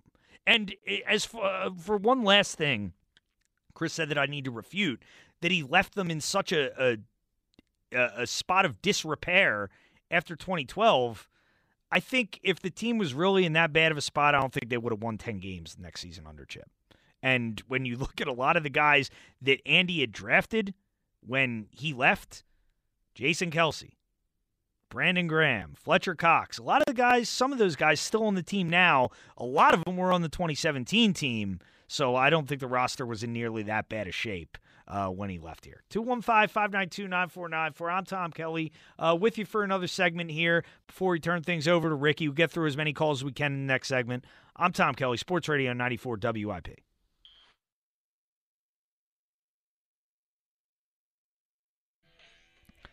Sports Radio 94 WIP. I'm Tom Kelly with you for another segment here before we turn things over to Ricky Ricardo. But before we go back to the phones, Dan, I did want to ask you, did you see what – now Tom Brady officially retired. Did you see what's Again. What's he doing now? Is he like starting an OnlyFans account or something? He posted some picture on social media of him sitting on a bed in just his underwear. Did you see this picture? No, actually, I haven't. I mean, I know what OnlyFans is, and I know his social media presence is a little off the rails sometimes. By the way, did you see what's sold on eBay? No. Okay, someone, I guess, recognized where I believe it was in Miami Beach. He recorded the retirement video. Someone recognized like the building he did it in front of and was able to pinpoint the spot where he did the retirement. Someone sold a jar of sand from the video for $100,000 on eBay. Oh my God!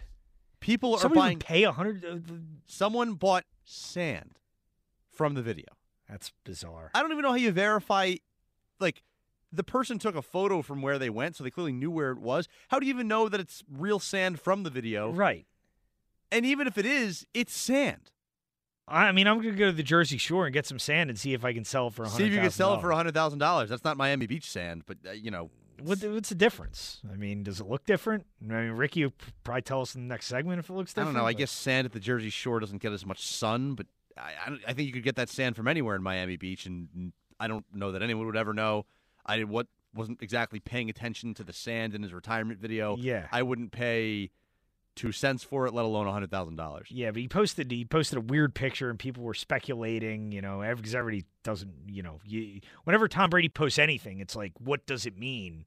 And just a weird picture. Is he going to just step in on Fox next year? Like, is this Super Bowl on Sunday Greg Olson's final game? No, this was brought up, and I actually had a cut about this, but yeah, it looks like he's going to take a year off to study. And then he will take over in 2024. Will Tony Romo be attending these studying sessions? Or yeah, remember when Romo was in that shed on like a Thursday night game? They had him like secretly mock calling a game in like a shed, the Hall of Fame game it was. Yeah, because they had to try him out. And now CBS has to have an intervention because he does no homework. Yeah, exactly. So, no, Brady's going to study up this year, and then it looks like he'll jump in 2024. 215-592-9494. Let's go to Robert in Texas. What's up, Robert? Hey, how are you guys doing today? Good. How are you? I'm actually in Phoenix. I went to the opening night today. Oh, nice. How was it?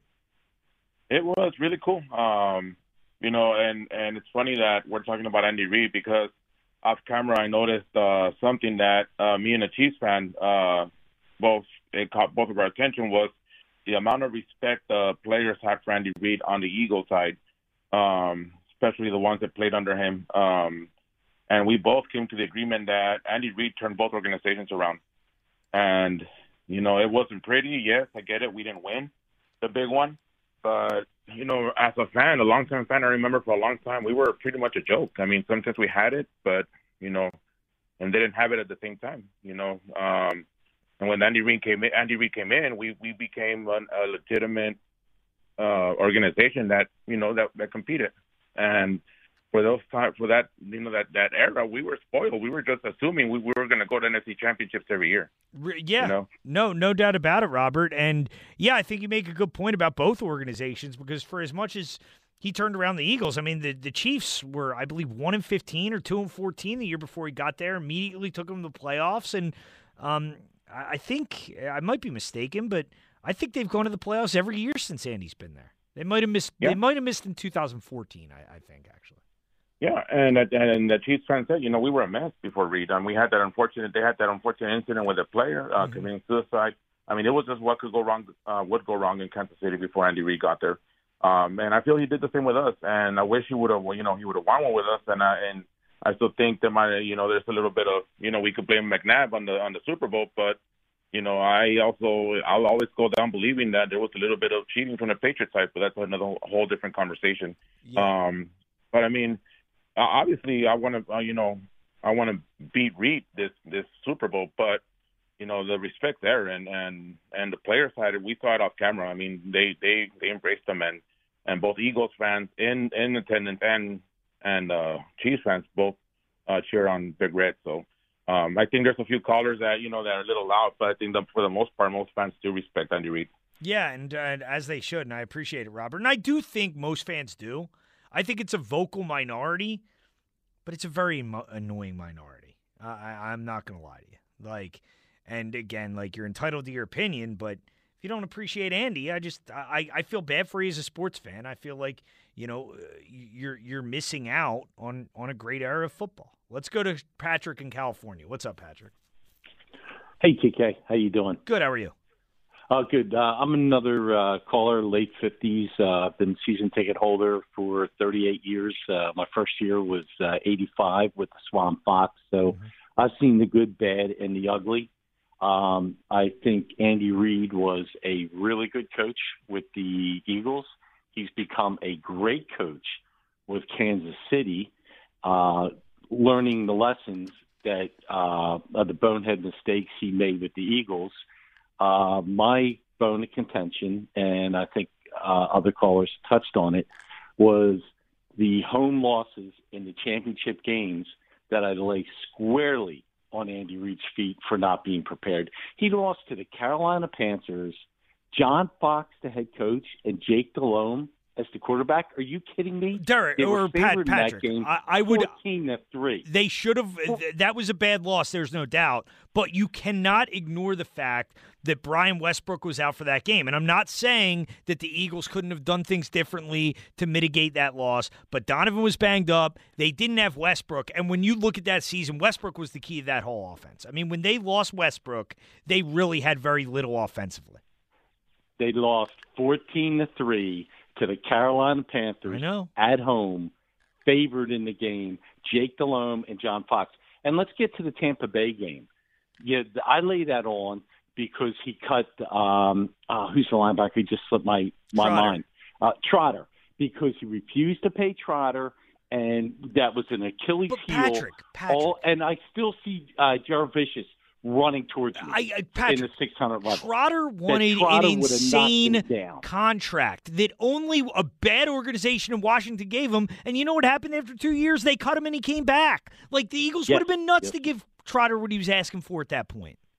I don't agree. And how about Reid was a hardhead. That's what got me. He was very good, but when you're very good and you make bonehead mistakes, they stand out. He refused to sign a wide receiver for Donovan McNabb. Refused. Everyone in the stadium knew that's what we needed for years, and refused Patrick, to do that. And I appreciate your call. You don't think Andy would have wanted a receiver?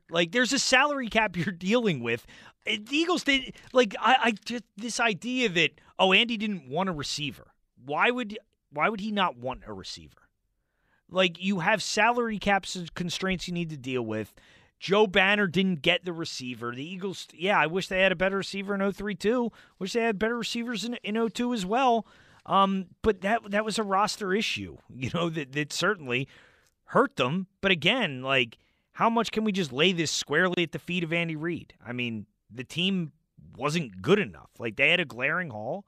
They filled it. Unfortunately, they didn't win in 04. But I don't think that tarnishes the era. I don't think that tarnishes the fact that what he did here was extremely important, and it laid the foundation for what the Eagles accomplished since then. When we get back here, that'll do it. When we get back, we'll wrap things up. We'll talk to Ricky Ricardo as well. Turn things over to Ricky. Got you for the overnight. I'm Tom Kelly, Sports Radio 94 WIP. Sports Radio 94 WIP. I'm Tom Kelly, wrapping up the show tonight. Fun show tonight. Looking back at the legacy of Andy Reid, now we'll look ahead. Obviously, Super Bowl 57 this week. I'll be in overnight tomorrow night, but tonight, Ricky Ricardo with you on the overnight. Ricky, what's going on? How about that, huh? Yeah, how about that? Yeah, I leave for Arizona tomorrow. I was thinking about this last night on the show I did last night. I brought it up. The whole thing with I'm convinced that Andy Reid wants to win this game. I think the human element in this game is the one he wants more than anything else in his career. And I was listening to some people today on NFL Network, a couple of other shows from Radio Row. There is scuttlebutt, Tom, scuttlebutt. That's a good. I like that word, by the way. Yeah, Ricky. rumor, scuttlebutt, that this could be. Let's say Andy wins this game, right? And we don't want that. But if Andy Reid wins this game, then he could turn around and retire. What do you think? I think that's interesting. I don't think he is going to, though. I don't think Andy's a football guy. I'd find it hard to see him turn around and how retire. How old is Andy? We figured what is 64, I believe. 64? Yeah, so he's getting up there.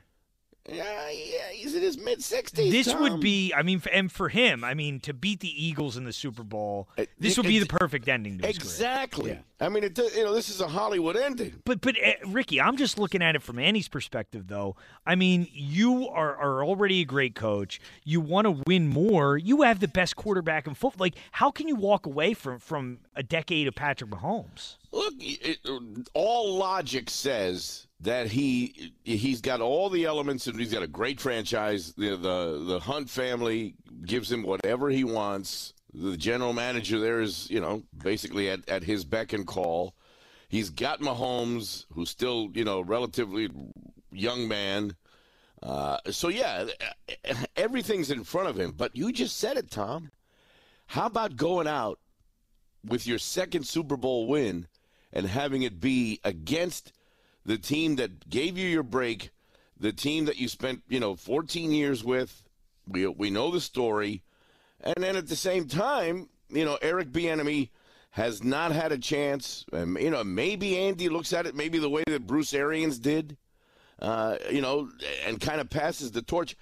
I'm leaning towards he comes back, but I think it'd be very, very tempting for a guy like Andy Reid, who's been through a hell of a lot. We know what happened with his son here. It's been an emotional roller coaster with Andy Reid. Would it shock you? It wouldn't. It certainly wouldn't shock me, and I'll agree with you on this, Ricky. Like, I think you're absolutely right in terms of how bad Andy wants this game, and he won't admit it, and he doesn't want to make himself the story. No, but all the stuff and all the criticism and the stuff that he faced here, I do think he holds this city I do think this city has a place in his heart. But there's no doubt he wants to win this game badly. Oh yeah. There's a fire burning inside that man. I was watching some of this preview, whatever they call this show tonight, opening night, whatever. Yeah, opening night. Yeah, the opening night, and you can tell, you can read right through him. He wants this thing so bad, but that's not the story of the night on this program tonight. What do you got going on tonight? What's your big story tonight? The headline, Tom. Where you been? What is it? What is the big headline tonight? Sam Coonrod got picked up by the Mets. Is that right? Yeah. Wow. What are we going to do without Sam, a leader in the clubhouse? I'm Phillies sure. Bullpen takes a big hit tonight. Yeah. Were you Sam bummed about them Coonrod. losing Coonrod? We picked up off waivers. Or remember they took him off the 40. Who was it? Who did they take him off the 44? Buzz. I have no idea. I'll have to look into that. Was Painter? Is Painter on the roster now? I don't know. Was who the last guy they just brought in last week, and they had to put Coonrod, take him off the 40. Oh, Josh Harrison. There you go, for Josh Harrison. Okay. So they exposed him off the 40, and he was picked up by the New York Mets. Wow, what are you going to do? This is a bullpen that's getting stronger. They're looking all right this year. Forget nice the football pickups. game. Yeah. That football game in Arizona. Coonrod picked up by the Mets. Well, Ricky, I did want to ask you about this, though, because I've been given some disturbing information. So what's that? What time is your flight on Sunday night out of Arizona? Okay. You heard the story, right? So my flight was at 10:09. Okay. Arizona time. Oh, no. That's a nonstop. Okay, and I thought about this today because one of the callers that Alex from Scottsdale says he'll drive me to the airport, right? Okay. But I've been told by several people, forget it, you're not going to make it.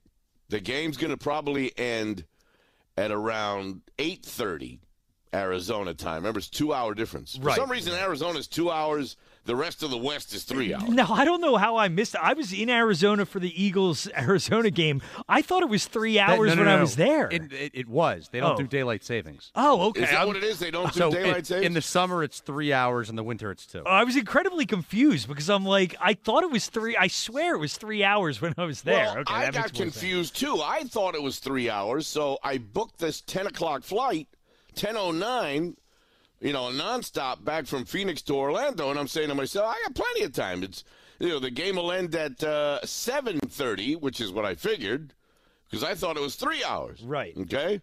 Then I was told, no, Arizona does not go to 3 hours. They stay at 2 hours. So that makes it kind of tight. Okay? And we're going to have expanded post-game show and the whole shebang on the Eagles Spanish Network. So just yesterday, I found a second flight that leaves at 12:59, but guess where I have to go? Phoenix, and this is Delta, Phoenix to Minneapolis. Isn't that kind of weird? Wow, that is. That's like a sign, Ricky. Yeah, Phoenix to Minneapolis. I changed planes in Minneapolis and fly to Orlando. The funny thing is that on Tuesday, I had completely forgotten. Tuesday's Valentine's Day. Uh-huh. And I've got a flight to Philadelphia first thing in the morning. Why don't you just fly from Arizona to Philly? I know. Because, Ricky, I will tell you, even with the 3 hours, I think you would have had trouble. I was there for that Cardinals-Eagles game back in Week 5, man. Right. That area around that stadium's a disaster. It's an absolute nightmare. My friends and I, after the game, we went to a bar around the stadium, watched the entire Mets-Padres playoff game, and only after that game was over could we get an Uber out of that area. Oh, it's that tight then, huh? Yeah, and this is Super Bowl. That's going to be even worse. So here's the thing, and I'm declaring this on the radio. I really shouldn't, but I am. So I bought, I always buy, for $9, you get that flight insurance. Mm-hmm.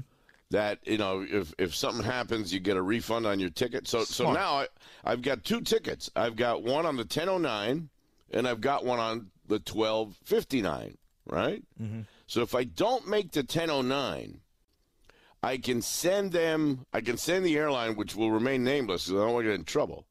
I can send the airline a copy of a positive COVID test, and I can get my money back. So you got to get your hands on a positive COVID test? Is what you're saying? I've gotten my hands people? on it. I've got people. Okay. You got somebody who could give you a positive COVID Somebody test. just sent me a picture of a positive COVID test who shall remain nameless. You got every angle covered, Ricky. Yeah. You just admitted to COVID fraud on the radio. That's not exactly what you want to be doing here. So I'm going to try to make the 10:09. The other thing I can do is instead of getting a refund, I can get that airfare put back in my travel bank, and as you know, Tom, eventually I'm going to use it. Right. Because I fly so often that they'll put that money, whatever the couple hundred, whatever it might be, they don't refund you the money anymore. They give you a credit. Right. So I can always take the credit for the airfare and use it at some point during the at least I know now, Ricky, if I ever do test positive, which I haven't done to this point, just in case, I'll just text you my result. Keep the picture in your phone. Don't throw it away. Yeah, just so I can help you out with how much you travel. But that's Ricky Ricardo. He's coming up for the next 3+ hours. Talking a lot of Sam Coonrod on the show tonight. So make sure you give your final farewell to Sam Coonrod. See ya. But that's Ricky. He's coming up next. I'll be back tomorrow night on the overnight show, so I'll talk to you then. Thank you to Nick Earnshaw and Dan Wilson for producing. I'm Tom Kelly, Sports Radio 94 WIP. This episode is brought to you by Progressive Insurance. Whether you love true crime or comedy, celebrity interviews or news, you call the shots on what's in your podcast queue. And guess what? Now you can call them on your auto insurance too with the Name Your Price tool from Progressive. It works just the way it sounds. You tell Progressive how much you want to pay for car insurance, and they'll show you coverage options that fit your budget. Get your quote today at Progressive.com to join the over 28 million drivers who trust Progressive. Progressive Casualty Insurance Company and Affiliates. Price and coverage match limited by state law. T-Mobile has invested billions to light up America's largest 5G network, from big cities to small towns, including right here in yours. And great coverage is just the beginning. Right now, families and small businesses can save up to 20% versus AT&T and Verizon when they switch. Visit your local T-Mobile store today.